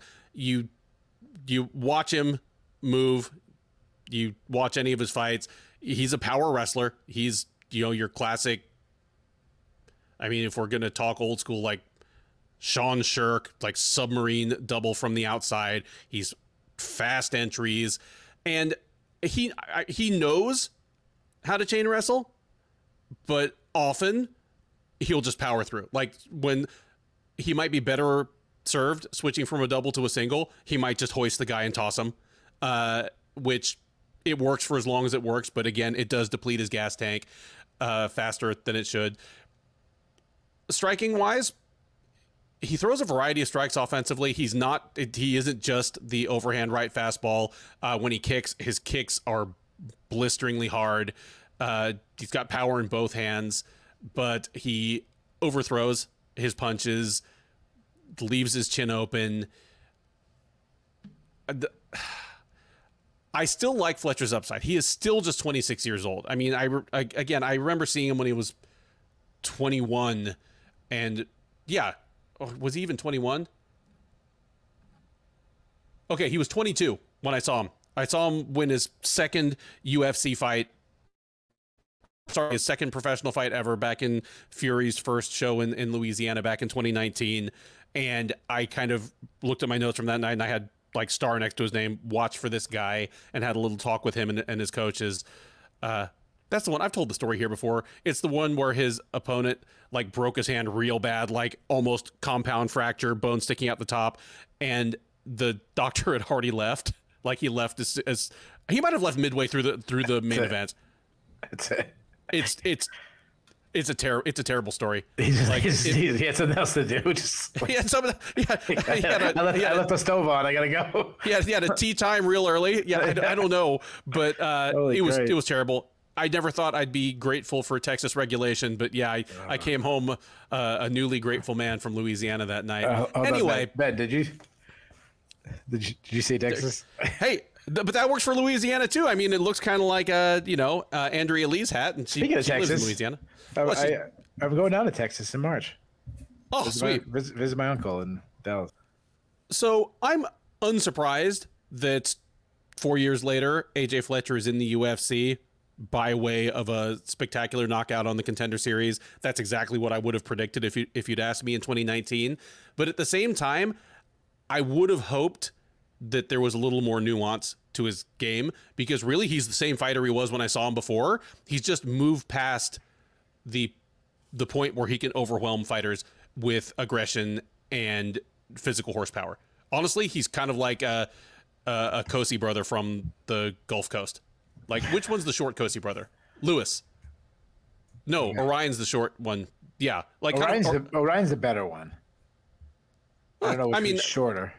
Fletcher's not terrible, but yeah, he's kind of like a Kosi brother, where they came from like Northern California and kind of feasted on overmatched opposition early on, and they've had a learning curve in the UFC. Fletcher's in that same is in that same area, but you know what? He's 26 years old. He hasn't taken much damage even in his losses. He just kind of gassed out real bad and didn't have a second idea. And the loss to Semmelsberger in particular is nothing to be ashamed of, because Semmelsberger is just an even bigger and maybe more diverse version of the same type fighter. I still have hope that Fletcher's gonna stick around and fulfill some of that upside, but Battle is a big ask here. Even if Fletcher wins the first round, say he clips Battle with something real big on the feet, or he just grounds him with an effortless takedown and spends 3 minutes of the first round kind of mauling him from on top and maybe working for topside submissions. Even if Battle loses that first round 10-9, I'm feeling pretty comfortable with Battle going on, because he's going to make better adjustments between rounds. He's going to get stronger as the fight goes on, and I'm not sure about either of those things in the case of AJ Fletcher.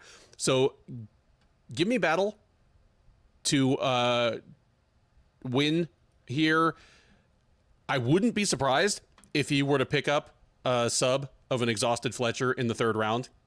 But I haven't seen it yet, so I'm going to say Fletcher makes it to the final horn, just maybe a little bit frustrated, discouraged, and very tired.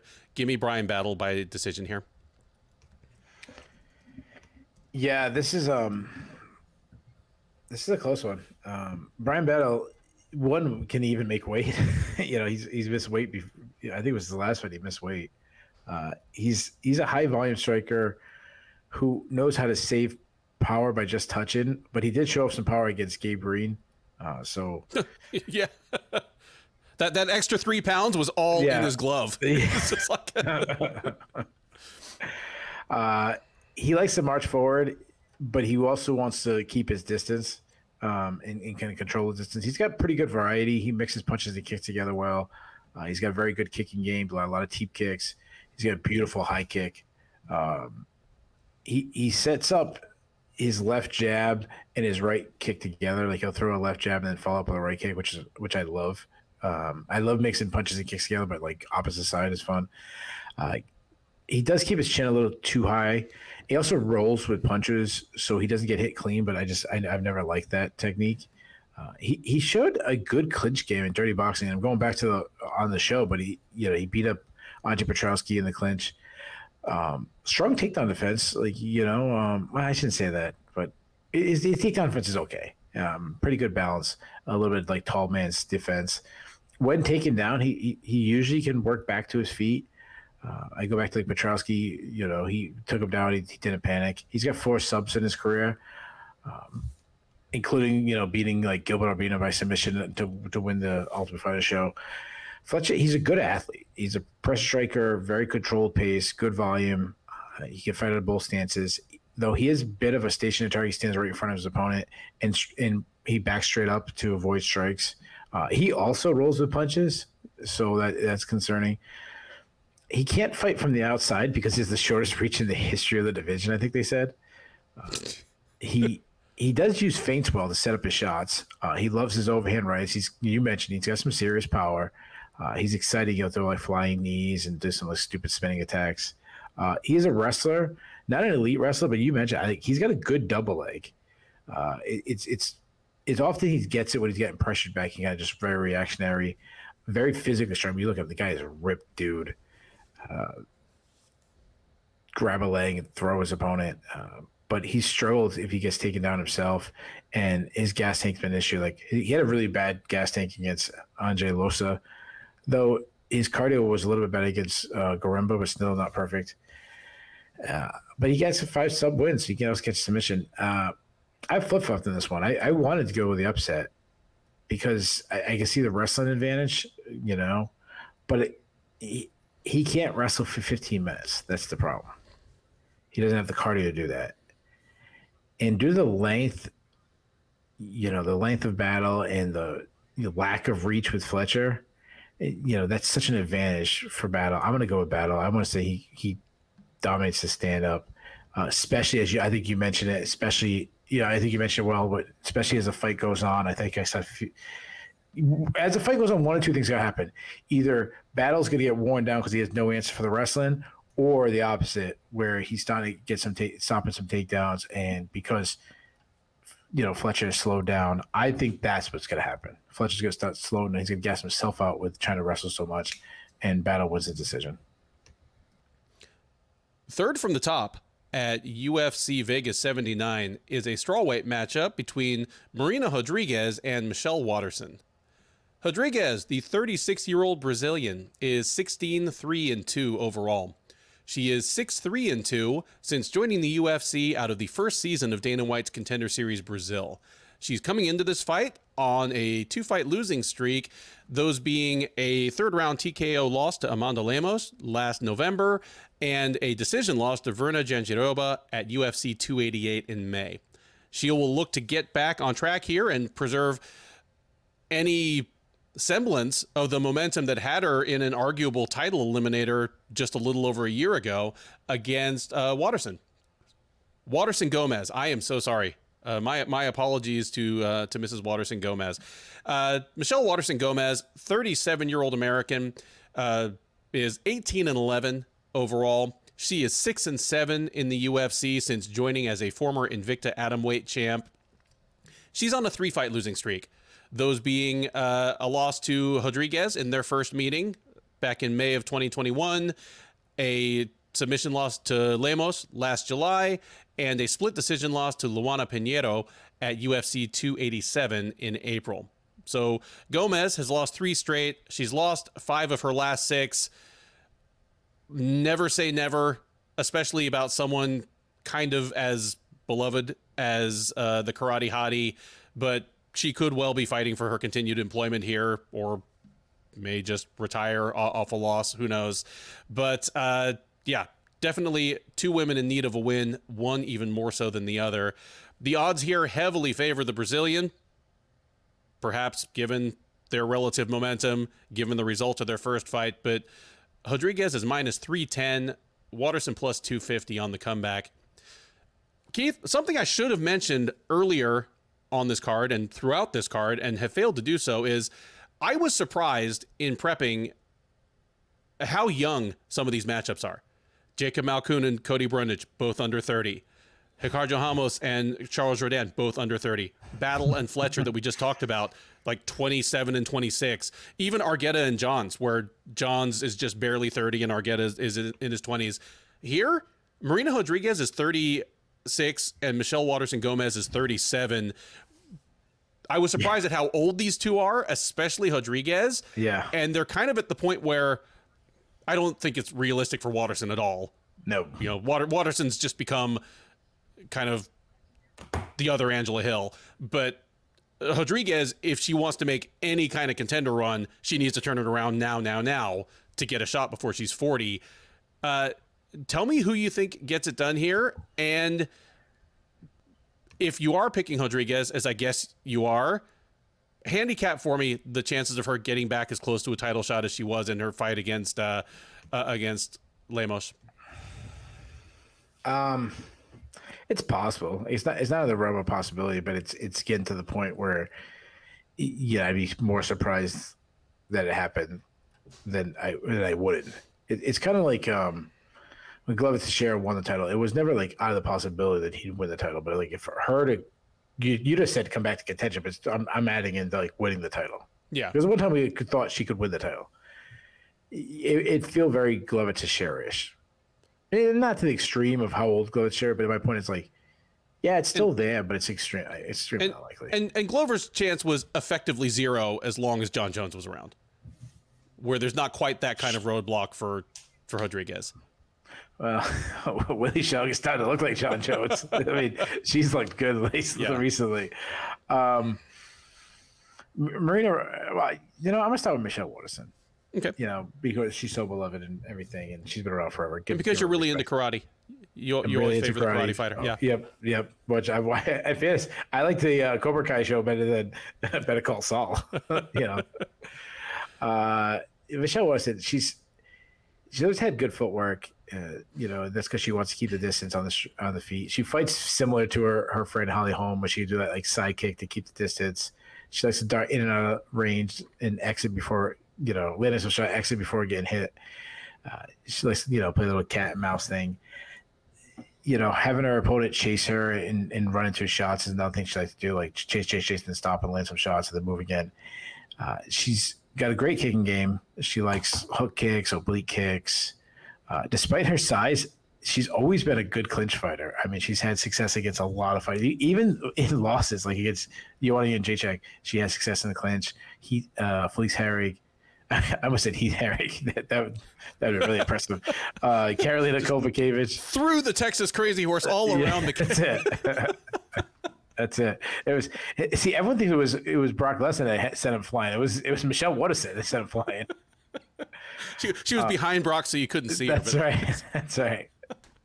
You know what? They could Michelle Waterson and Brock Lesnar could be like, that character in the Teenage Mutant Ninja Turtles, with like the big guy with the little Krang. Little brain in the stomach. That'd be like Michelle Waterson. I see Michelle Waterson and Brock Lesnar's stomach. Like take out that friggin' sword that looks like a penis and put Michelle Waterson instead. Oh man. Any fighter who wants to get a tattoo of Michelle Waterson Gomez on their chest, my favorite fighter forever. Please do it. No, don't put some other guy's wife tattoo on your chest. Don't do that. Mr. Gomez. Okay, he can do it. He can do it. I'm not going to. And guys, don't ask me if Michelle Waterson was one of the sorority girls one of the sorority girls at my party. Yeah. So she likes getting the clinch. She has a little bit of judo background. She looks for trips. She loves that head and arm throw. She's one of the few female fighters that are actually really good at it, though. So I'll give her credit to that. Though I still hate it. When she's on top, despite being small, she's got a strong top game. She got some good back takes. But she's 37, and we've seen a decline. She's gotten slower. She's gotten thrown herself. She also seems disinterested. It seems like this is just a paycheck to her at this point. Like she knows too, what it is. You don't hear her talking about title shots and winning the title again or anything like that. Marina Rodriguez, she's big for the weight class, long and lengthy, good athlete, one of the best strikers in the division, high volume, uses a lot of pressure. She attacks the combination. One of the true hardest hitters in the division. She can crack some great kicks. I love her step-in knees. She's good at getting the clinch and using her size, and she's one of the best at framing, like getting the clinch and then using, good head position, good, forearms, elbows, just moving her opponent into position to land some hard knees. Her defensive wrestling has improved against lower-level wrestlers like your Cynthia Calvillo's. But, she's still taking down Michaela Esparza. Young Shillan took her down. Jandiroba took her down. So, like, as soon as I was turning the corner on Marina Rodriguez's defense wrestler, she showed that she still has issues. She isn't submission threat, but to her credit, she's got some pretty good sub defense. I mean, she didn't get submitted by Jandiroba. Mackenzie Dern could not get a sub on her. Like, that's an accomplishment. But that said, she still struggled to get off the bottom with Jandiroba. And I'm still worried about her chin. I mean, she got absolutely starched by Amanda Lemos. If Waterson tries doing her like in and out game against Rodriguez, I just expect her to get butchered. I expect her to look like Josh Frem did the other day. Oof. So I really only see Waterson's avenue for victory is to close the distance, to battle the clinch. And she's definitely the more technical clinch fighter, but she's always been small. But next to Rodriguez, she's going to be really small. Rodriguez has improved her grappling. We saw that against McKenna Dern. I can't see, like you mentioned it, or to start the card, that this is like a bounce back fight, but with like a name, so it seems like it's not, seems like it's a much bigger test. I really don't see it, I don't trust Waterson's durability anymore. I expect Rodriguez has a huge advantage on the feet, stronger. I don't think this is the retirement fight for Michelle Waterson, though. Like it could be, like it wouldn't shock me. But I do expect like this is just the continued of the ending of her career. I'm not saying this. I want to be clear. I'm not saying this is her last fight, but I'm saying like the movie's ending. The movie's wrapping up. Show's over. So I think Rodriguez hurts her on the feet, and I don't think she's gonna finish her because Michelle Waterson is so like historically tough. But Rodriguez wins by decision. Yeah, it's easy to go back to their. I mean, again, they fought recently enough that it's still relevant. What was it? Oh yeah, it was like 2 years ago. They fought 2 years ago. I think Waterson got it down, didn't she? I think she did. Like the one round she won was fourth round, and I think that's where she finally did get it down. I mean, she had her moments in the other. Like in the earlier rounds as well, but that fight, I mean, it was a 5-round fight. It was at 125 pounds, which they're both straw weights, so it theoretically didn't favor one over the other, but that favored Rodriguez over Waterson Gomez. Giving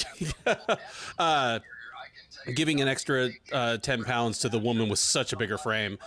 I like your breakdown of their skills. When Rodriguez reached the UFC out of Dana White's Contender Series Brazil, she was an undefeated prospect.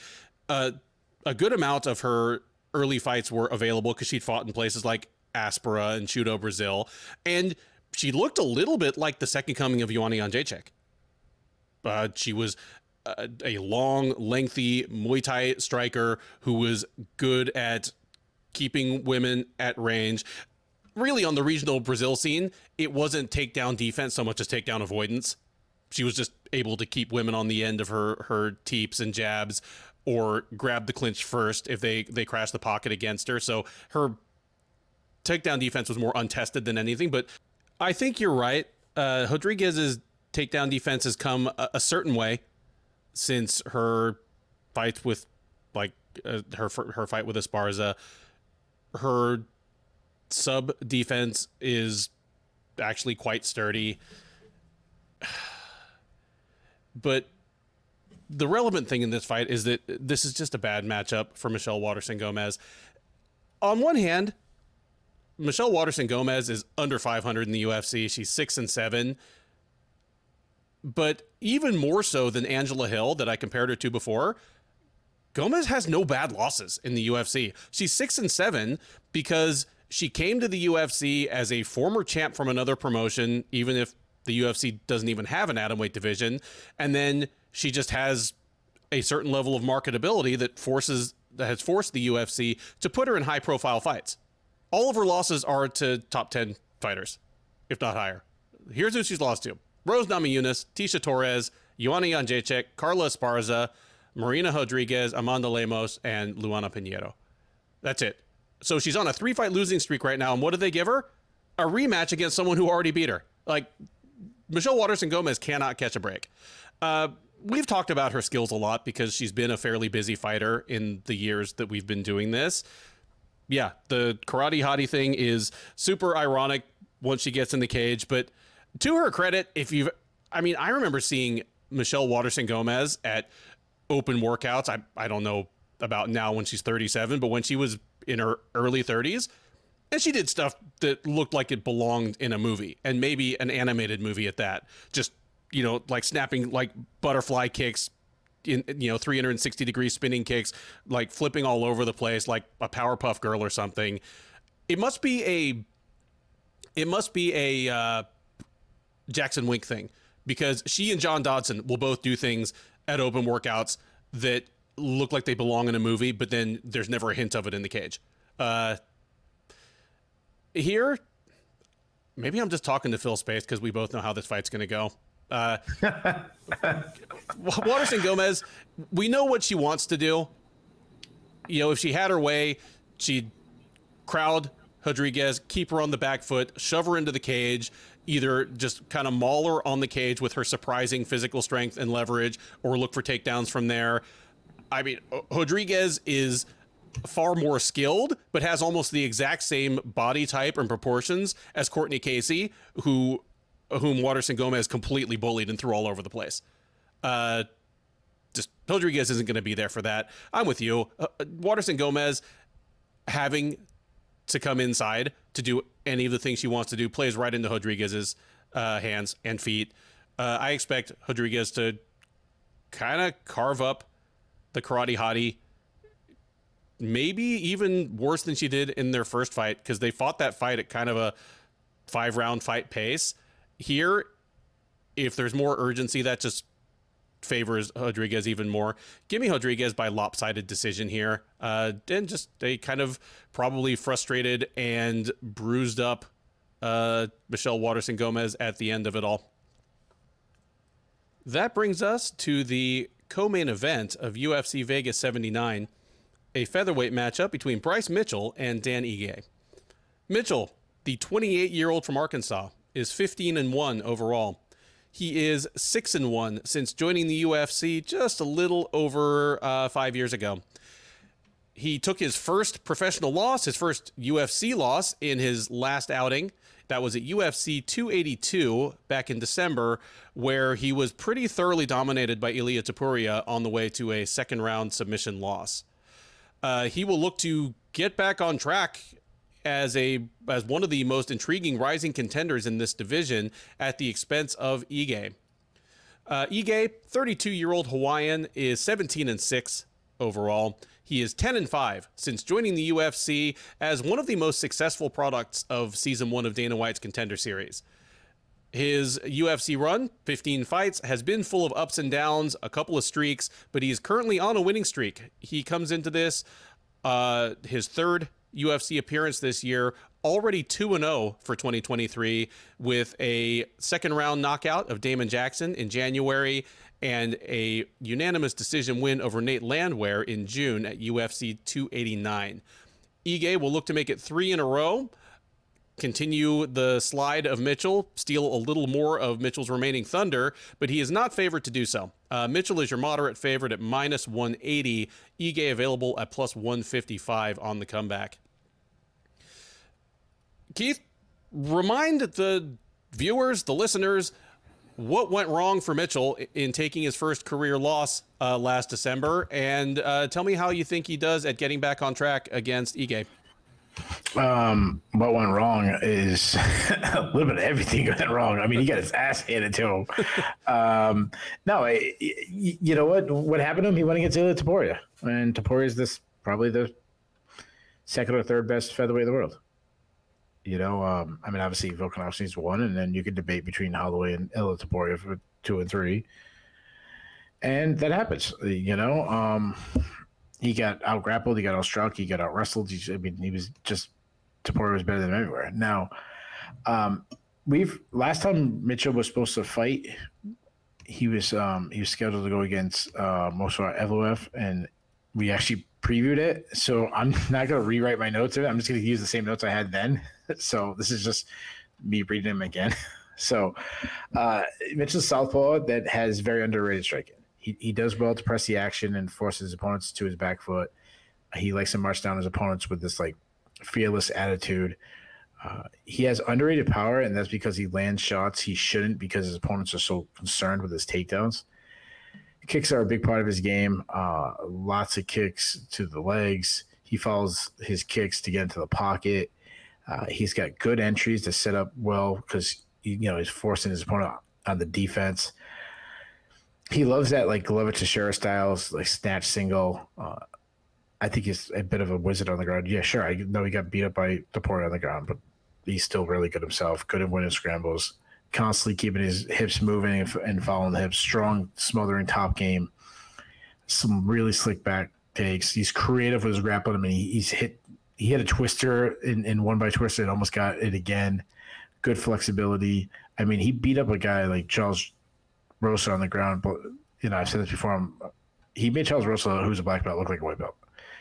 Now he can be taken down himself. One thing he does, he looks for switches when someone's taking him down instead of creating trying to look for a switch and creating a scramble instead of trying to like sprawl or something like that, which it's more fun to watch, but I don't think it's the best strategy. And he was obviously easy submitted by Ilia Topuria, so that's concerning. One thing so this is one note I want to mention. So he's had a back injury. And one thing we don't do on this show is focus on injuries enough. Now, you talked earlier about Miles Johns and how that might have changed him as a fighter. I wonder about this back injury. And obviously, he's a quick return, so it's not something super serious. But we've seen guys who get back injuries and never be the same. Dana Cormier had to retire. Michael Chiesa was never the same. I go back to like Tito Ortiz. I know Tito Ortiz was like a neck spinal thing, but he was never the same. And Chris Weidman, yeah. Chris Weidman, there's another good one. Mm-hmm. And obviously we have in so many other sports. You talk about guys in other sports, they focus on injuries. We don't do that here. So that's something that we probably should do a little bit more of. Dan Ige. Ige's tough, man. This is a tough match, coming back. Ige he's a pressure fighter, pretty good everywhere, well-rounded, good volume, accurate. He throws combinations. He loves getting in the pocket and unloading big shots. He likes his counter right hand and his left hook combination. He's one guy who rips the body. I mean, he tore up Damon. Excuse me, Damon Jackson with power shots. He throws hard. I like that he whips his shots around like a high guard defense. His KO of Damon Jackson was beautiful. He's got the cardio to go all 15 minutes. The concern I've had, and I've said this for a while, and luckily we haven't seen recently, but he's taken a lot of damage over the years. So he's fought the who's and he's been in wars. I mean, Edson Barbosa, Calvin Kattar, the Korean Zombie, Josh Emmett, Mostafa Evely. I mean, he's fought studs, and got beat up a little bit. So he's taking a lot of damage. He's got some strong leg kicks. He loves throwing a flying knee, but it's mostly just to get his opponent to back up to close the distance. He's a sneaky wrestler, good at timing on his entries. He'll do it a lot with like throwing big power shots up, kind of forcing his opponents to raise their hands up when he shoots underneath. Good overall grappler, good top control, good ground pound. He's a BJJ black belt. I'm glad that the odds are close because this is a fun fight. I'm on the fence. I am going to go with Mitchell. Mitchell's bigger. He's got the better output. I think he uses his pressure to force Ige to fight a lot on his back foot. And I say Mitchell gets some takedowns. Like, I think we're going to have some scrambles. I think we'll have some fun scrambles. But Mitchell's bigger. And he controls a little better than Ige. I see Mitchell winning this. I'll say Mitchell by decision. Yeah, unless Mitchell is seriously compromised either by his injury or by, frankly, the personal stuff he's got going on. Like, he has a lot of outside of the cage things happening in his life right now that he's been very open about. Just cruise to his social media and you can see videos and posts about it. The guy's always been an open book, and the temptation is to kind of go in on those things and make a little bit of fun. And I am restraining myself just because I don't want to put that out into the universe and then feel like an asshole about it when something tragic happens. So just suffice it to say that he's had some outside of the cage distractions over the last year or so that in a guy who, again, kind of wears his heart on his sleeve and is as open about what's going on in his life as Mitchell, could be distractions. And I agree with you, Keith, that we maybe should focus a little more on injuries, and specifically nagging injuries that, or, injuries that can change the way a fighter fights. And we also tend to shy away from intangible stuff, except in very rare cases. But, I'm bringing it up because it's worth mentioning. At the heart of it, he's a 28-year-old dude who's real good at this fighting thing and has a knack for saying some outlandish things and getting in some outrageous situations outside of the cage. For the most part, he's fought through it. I mean, again, he's 15-1, but whatever it is that he's got going on certainly isn't going to be a help. Having said that, the stylistic matchup favors him here. Ilia Topuria was the first guy to flat out win the wrestling battle against Mitchell. In that fight only went to the ground when Topuria wanted it to, and why. And because of that difference, Topuria's vastly faster hands and superior power on the feet tortured Mitchell as well. And he basically had his way with him on the ground. It was a washing, but it all started from Topuria was demonstrably the better wrestler. Up until then, it had been Mitchell all the way.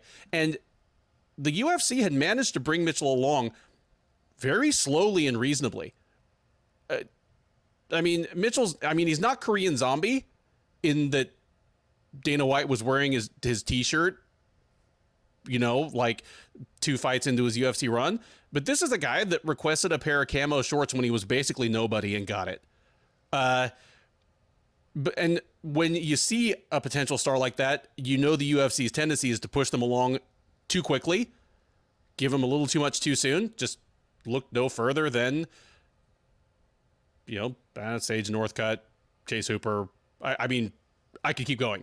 But Mitchell his first 3 or 4 opponents in the UFC were low-level featherweights.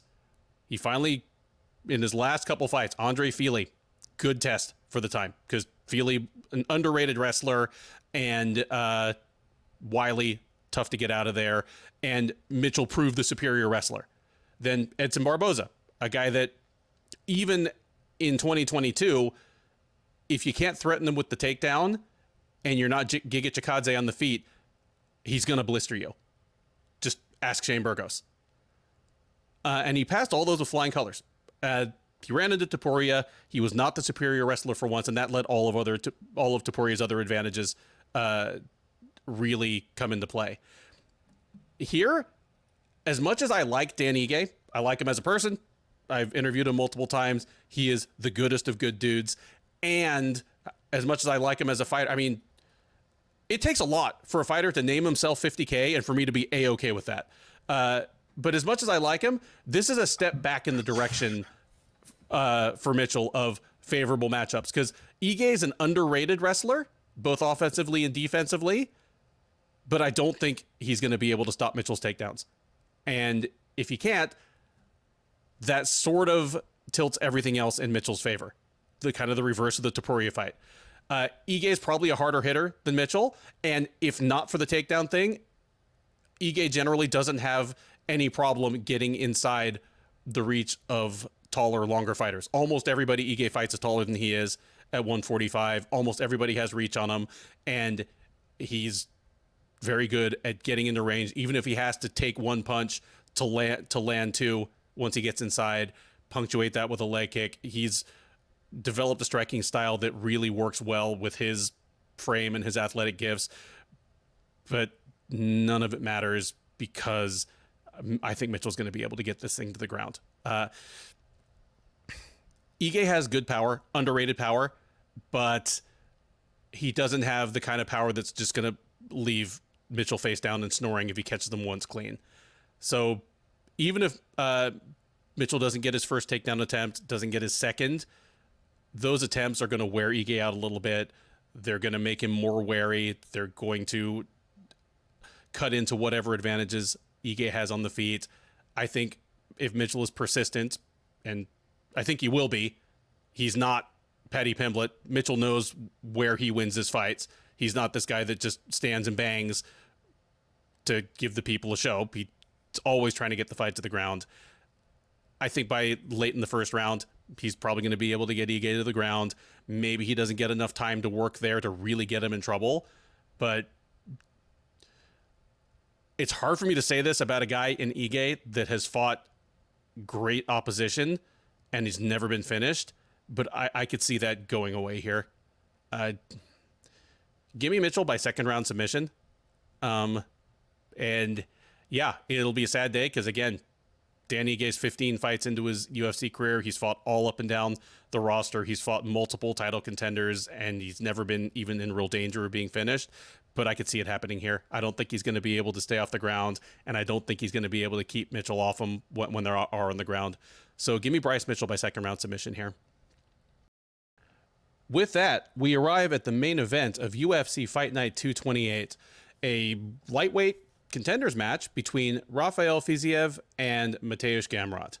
Fiziev, the 30-year-old Azerbaijani by way of Thailand, is 12-2 overall. He is 6-2 in the UFC. He lost his debut all the way back in 2019, then rattled off 6 straight wins on his way into the top 10, if not top 5, and the title picture before running into Justin Gaethje at UFC 286 in March.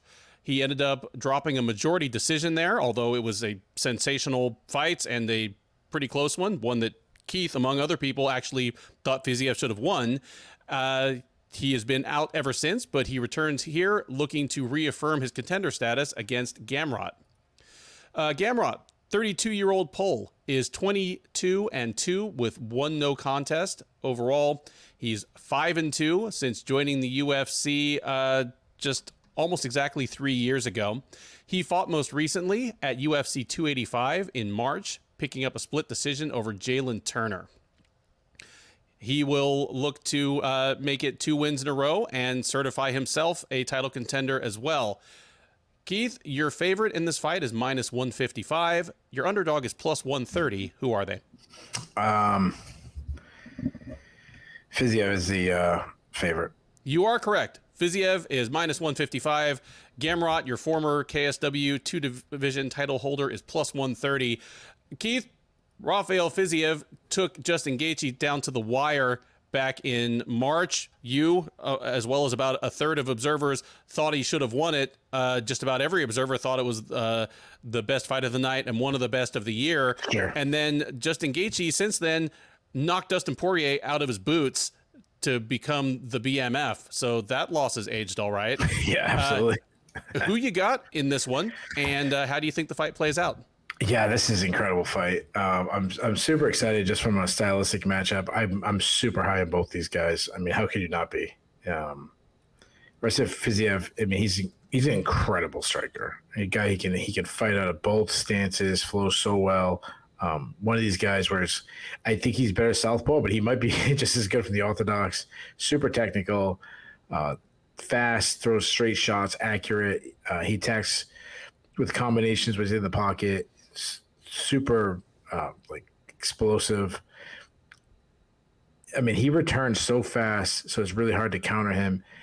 He's got a high guard defense. It's hard to get around. He's got some incredible head movement. They always talk about that matrix movement, but I mean all the rest of his stuff, how he just slides out of the way shots.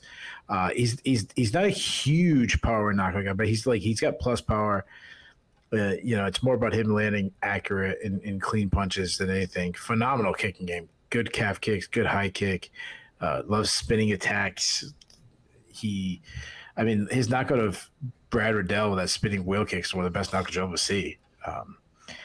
If inside, he's got a strong Muay Thai clinch, batters him with the knees. He's not underrated wrestler. He doesn't use his wrestling often, and he's very hard to take down. But he does have it in the back pocket. He doesn't wrestle enough. He should wrestle just to kind of keep his opponents honest. I think he's got a couple some how many submissions does he have in his career? He's got a couple submissions too, I think. So something to watch out for. He just has one, but he's threatened just a few one, times. right? Yeah. Why did I think it was more than that? Okay. Gamrot, southpaw, really great athlete himself. People don't talk about his striking enough because of how good his wrestling is, but he can strike. He's especially for the mid range. He's got some quick hands, technically sound, accurate, throws straight shots down the pipe. I like the way he moves. Good footwork. He cuts angles really well when attacking. Switches stance mid attack. He's got some good pop. I mean, you go back to he smoked Scott Holtzman, hurt him, hurt Sarukian in their fight. Though he can eat some shots himself. I mean, go to the Kudalatse fight, he ate some shots. Sarukian, let's fly Jalen Turner, he ate some shots.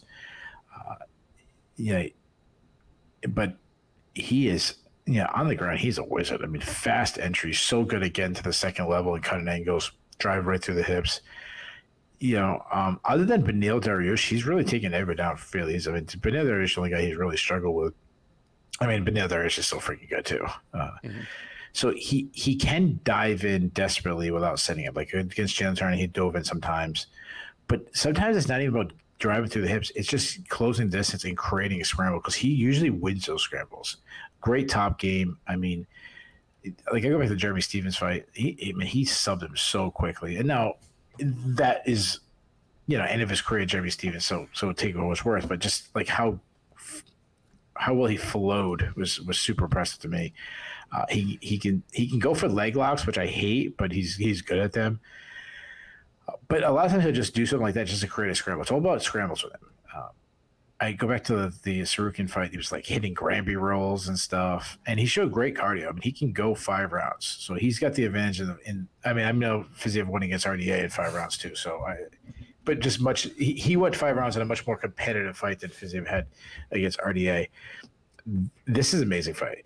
Both guys are so well-rounded, but I really feel even though I'm talking about how well-rounded they are, I still think that Fiziev has the advantage on the feet. If it's mostly a striking battle, then you're feeling good about Fiziev. If it's mostly close distance on the ground fight, you're feeling good about Gamrot. I flip-flopped a bunch of times in this fight, but I'm gonna go with the upset. I'm gonna go with Gamrot is so intelligent. He's I go back to the Sarukian fight. If you told me that he was going to out-grapple Sarukian, not that I didn't think he had the ability to out-grapple Sarukian, but as the fight went along, the advantage in the grappling just grew. And it became to the point where at the end of the fight, I was like, wow, he's a much better grappler of these two. That was so impressive to me.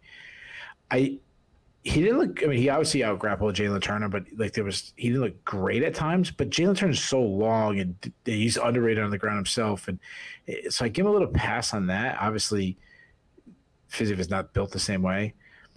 I think he closes the distance. I think he makes this a 25-minute grappling contest for the most part, and I think Gamrot wins. I'm going to say Gamrot wins an upset decision victory. All right. Keith goes with the upset in the main event. And I like the pick, even if I'm not sure I agree with it, just because the route to victory that you've painted for Gamrot, it reflects so well what he's done on his way up to this point. The funny thing is, yeah, he barely lost to Guram Kutateladze in his debut, but then he rattled off 4 wins in a row and got thrown into deep waters pretty quickly. I mean, we just finished talking about Bryce Mitchell and what a slow build the UFC gave him. Well, Gamrot, again, dropping into the UFC as an undefeated fighter and a 2-division champ from KSW, got no such break. I mean, beats Scott Holtzman, beats Jeremy Stevens, and he gets Diego Ferreira, perennial top 10 fighter, and Arman Sarukian in his next 2 fights. But he's responded incredibly well. And we talked sometimes about fighters who fight down to their level of competition, but he's just proven, I mean, he's either improving from fight to fight, or he's just the kind of guy that fights up to the level of his competition. I probably underrated him even as he was winning fights. I've come around now, and I think that Gamrot is a legit title threat, especially considering that the kind of Gaethje, Poirier, Chandler, Oliveira, old guard is one, old, two, have been beating the crap out of each other for years. I mean, like all those guys are getting into their later 30s and have a ton of tread off the tires. Gamrot's a guy that could stay in the title picture for a few years to come. Yeah, he ran into Beneil Dariush, who is a good wrestler and an outstanding grappler himself, and just a very big, very strong lightweight. And then Jalen Turner, that, as you pointed out, has an underrated ground game and is a titanic lightweight. So his difficulties getting the fight to the ground as easily as he's accustomed to in those two fights don't tell me as much about how he'll do against someone like Fiziev, who, as you mentioned, he's small and compact for the division and is just a stunning athlete. You mentioned that he has those moments of like almost like matrix movement on the feet. And it's interesting to see that out of him, because normally when you talk about someone like that in MMA or in a striking discipline, we usually think of taller, rangier guys like that. Like you have Anderson Silva that has moments like that, Israel Adesanya, Sean O'Malley. To see Fiziev, who he's built like Michael Chandler. He's a muscular, broad, stacked 5'8" guy. I mean, if you took a look at Rafael Fiziev and I say this guy's 5'8", probably walks around 175 pounds and he's from Azerbaijan, you'd be like, oh, he's a wrestler. And of course he's not. He's a he's a Muay Thai instructor at Tiger Muay Thai. But no, you're absolutely right. He gets in those moments where he's so fast and his movement is so economical and so well practiced that it almost becomes irrelevant to argue which stance he's better at fighting out of, because the concept becomes almost meaningless. It's more like watching young Mike Tyson boxing, where he was a short, muscular, broad guy, but his head movement and his peekaboo were so incredible that just everyone else was swinging at air. He was coming back with bombs and the fights were all over in 2 minutes. That's a little bit what like Rafael Fiziev's head and upper body movement like remind me of, only he's in a sport where he can kick too. Obviously you laid out the main crux of this fight. Can Gamrot get Fiziev down? And if he can't get him down right away, can he get him down later in the fight? Because they do have 5 rounds to work here. That's what it all kind of hinges on, because these are two smart fighters. You mentioned Gamrot's extremely smart. Gamrot knows that he might be able to hang on the feet. He knows that his best chances of victory are going to lie on the ground, to win rounds at the very least, if not threaten with actual finishes. He knows that, and Fiziev knows that. Fiziev's a good wrestler, and he's proven himself perfectly comfortable when the fight goes to the ground, but he knows his best advantages lie on the feet. So, yeah, it all comes down to, is Gamrot going to be able to get this fight to the ground, and is he going to be able to avoid the artillery coming his way while he tries? This isn't even one of those fights where we're going to know 90 seconds in which way that's going to go, because it's something that could evolve over the course of 5 rounds. Agreed. Fiziev knocks a lot of people out, and sometimes he does so with a shocking spinning head kick out of nowhere. But even in those cases, it's something that he's been measuring them for a while. So I would actually be surprised by an early finish in this fight. Both guys are too good, and Fiziev, who's probably has more of the quick strike capability, is too measured. I think Fiziev is going to be able to stay on his feet enough at least to win rounds. I think this is going to be a back and forth fight. I think it'll be an instant contender, for fight of the year. And I think it'll be an instant contender for fight of the year, whether it ends up being a Rafael Fiziev fight or a Mateusz Gamrot fight. Gamrot's fight against Sarukian last summer was one of my most enjoyable fights ever that spent that much time on the ground. Yeah, same. It didn't win our fight of the year. It was never going to. No. But it's one of the few 5-round fights from last year that I've rewatched for a reason other than tape study. With as many fights as I have to watch, I don't go back and watch many fights on an I wanna basis. Yeah, I understand. You get exactly what I mean. So if this turns into a Gamrot fight, it's still going to be incredible. If it stays a Fiziev fight, it's going to be incredible. And if it ends up being kind of a mix of the two from round to round, as I kind of expect, it's going to be incredible. It's even better. It'd be even better. Yeah, I agree. Yeah. This could be these guys are good enough, and they have good enough coaching that there'll be adjustments between rounds. We could see actual swings of momentum. We could see one guy start to get tired quicker than the other. Like, I'm getting more and more excited for this fight the more I talk about it, but I like Fiziev to win this fight. If he's smart, he'll start hacking away at Gamrot's legs early, and maybe give himself a little insurance from the takedown onslaught as those start to take effect. That's what I hope he does. Well, I say I hope he does because I think that's his best route to victory. You know, I don't hope either guy wins, except that I hope my pick is right and yours is wrong. But but give me Fiziev by decision here in a fantastic fight, and to move himself one step closer to a title shot without pushing Gamrot too far back. This could be the kind of fight that doesn't do any real damage to either guy's stock. Yeah, I agree. I think you did a really good breakdown there, my man. And that is it. The Sherdog Radio Network preview for UFC Fight Night 228, Fiziev versus Gamrot, also known as UFC Vegas 79. I've been Ben Duffy. He has been Keith Shillan. If this is your first time listening to or watching one of our previews, first of all, thank you. We hope you enjoyed it. We do our best to blend in-depth analysis with occasional story time or humorous asides. We flatter ourselves that we do so as well as anybody in the business. Please do like, subscribe, share, drop us a comment on the YouTube page. Keith and I both man the comment section. We're both good about responding to those.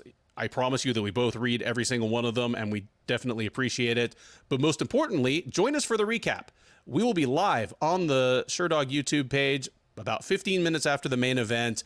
We'll talk about all 11 of these fights in reverse order, from the main event all the way down to that, okay, not crucial, but interesting women's bantamweight curtain jerker. We will talk about what was good, what was bad, what was surprising, what was controversial. There's always something. And we'll talk about what's next for some of the notable winners as well as losers. And we'll talk with you. The comment section, the live chat is open that whole time. So we're taking your questions, your comments, and your hot takes in real time. We have a growing community of friends that hang out with us after the fights, and we would love for you to be part of it. Between now and then, thank you once again for listening. Enjoy the rest of your week, and by all means, enjoy these fights.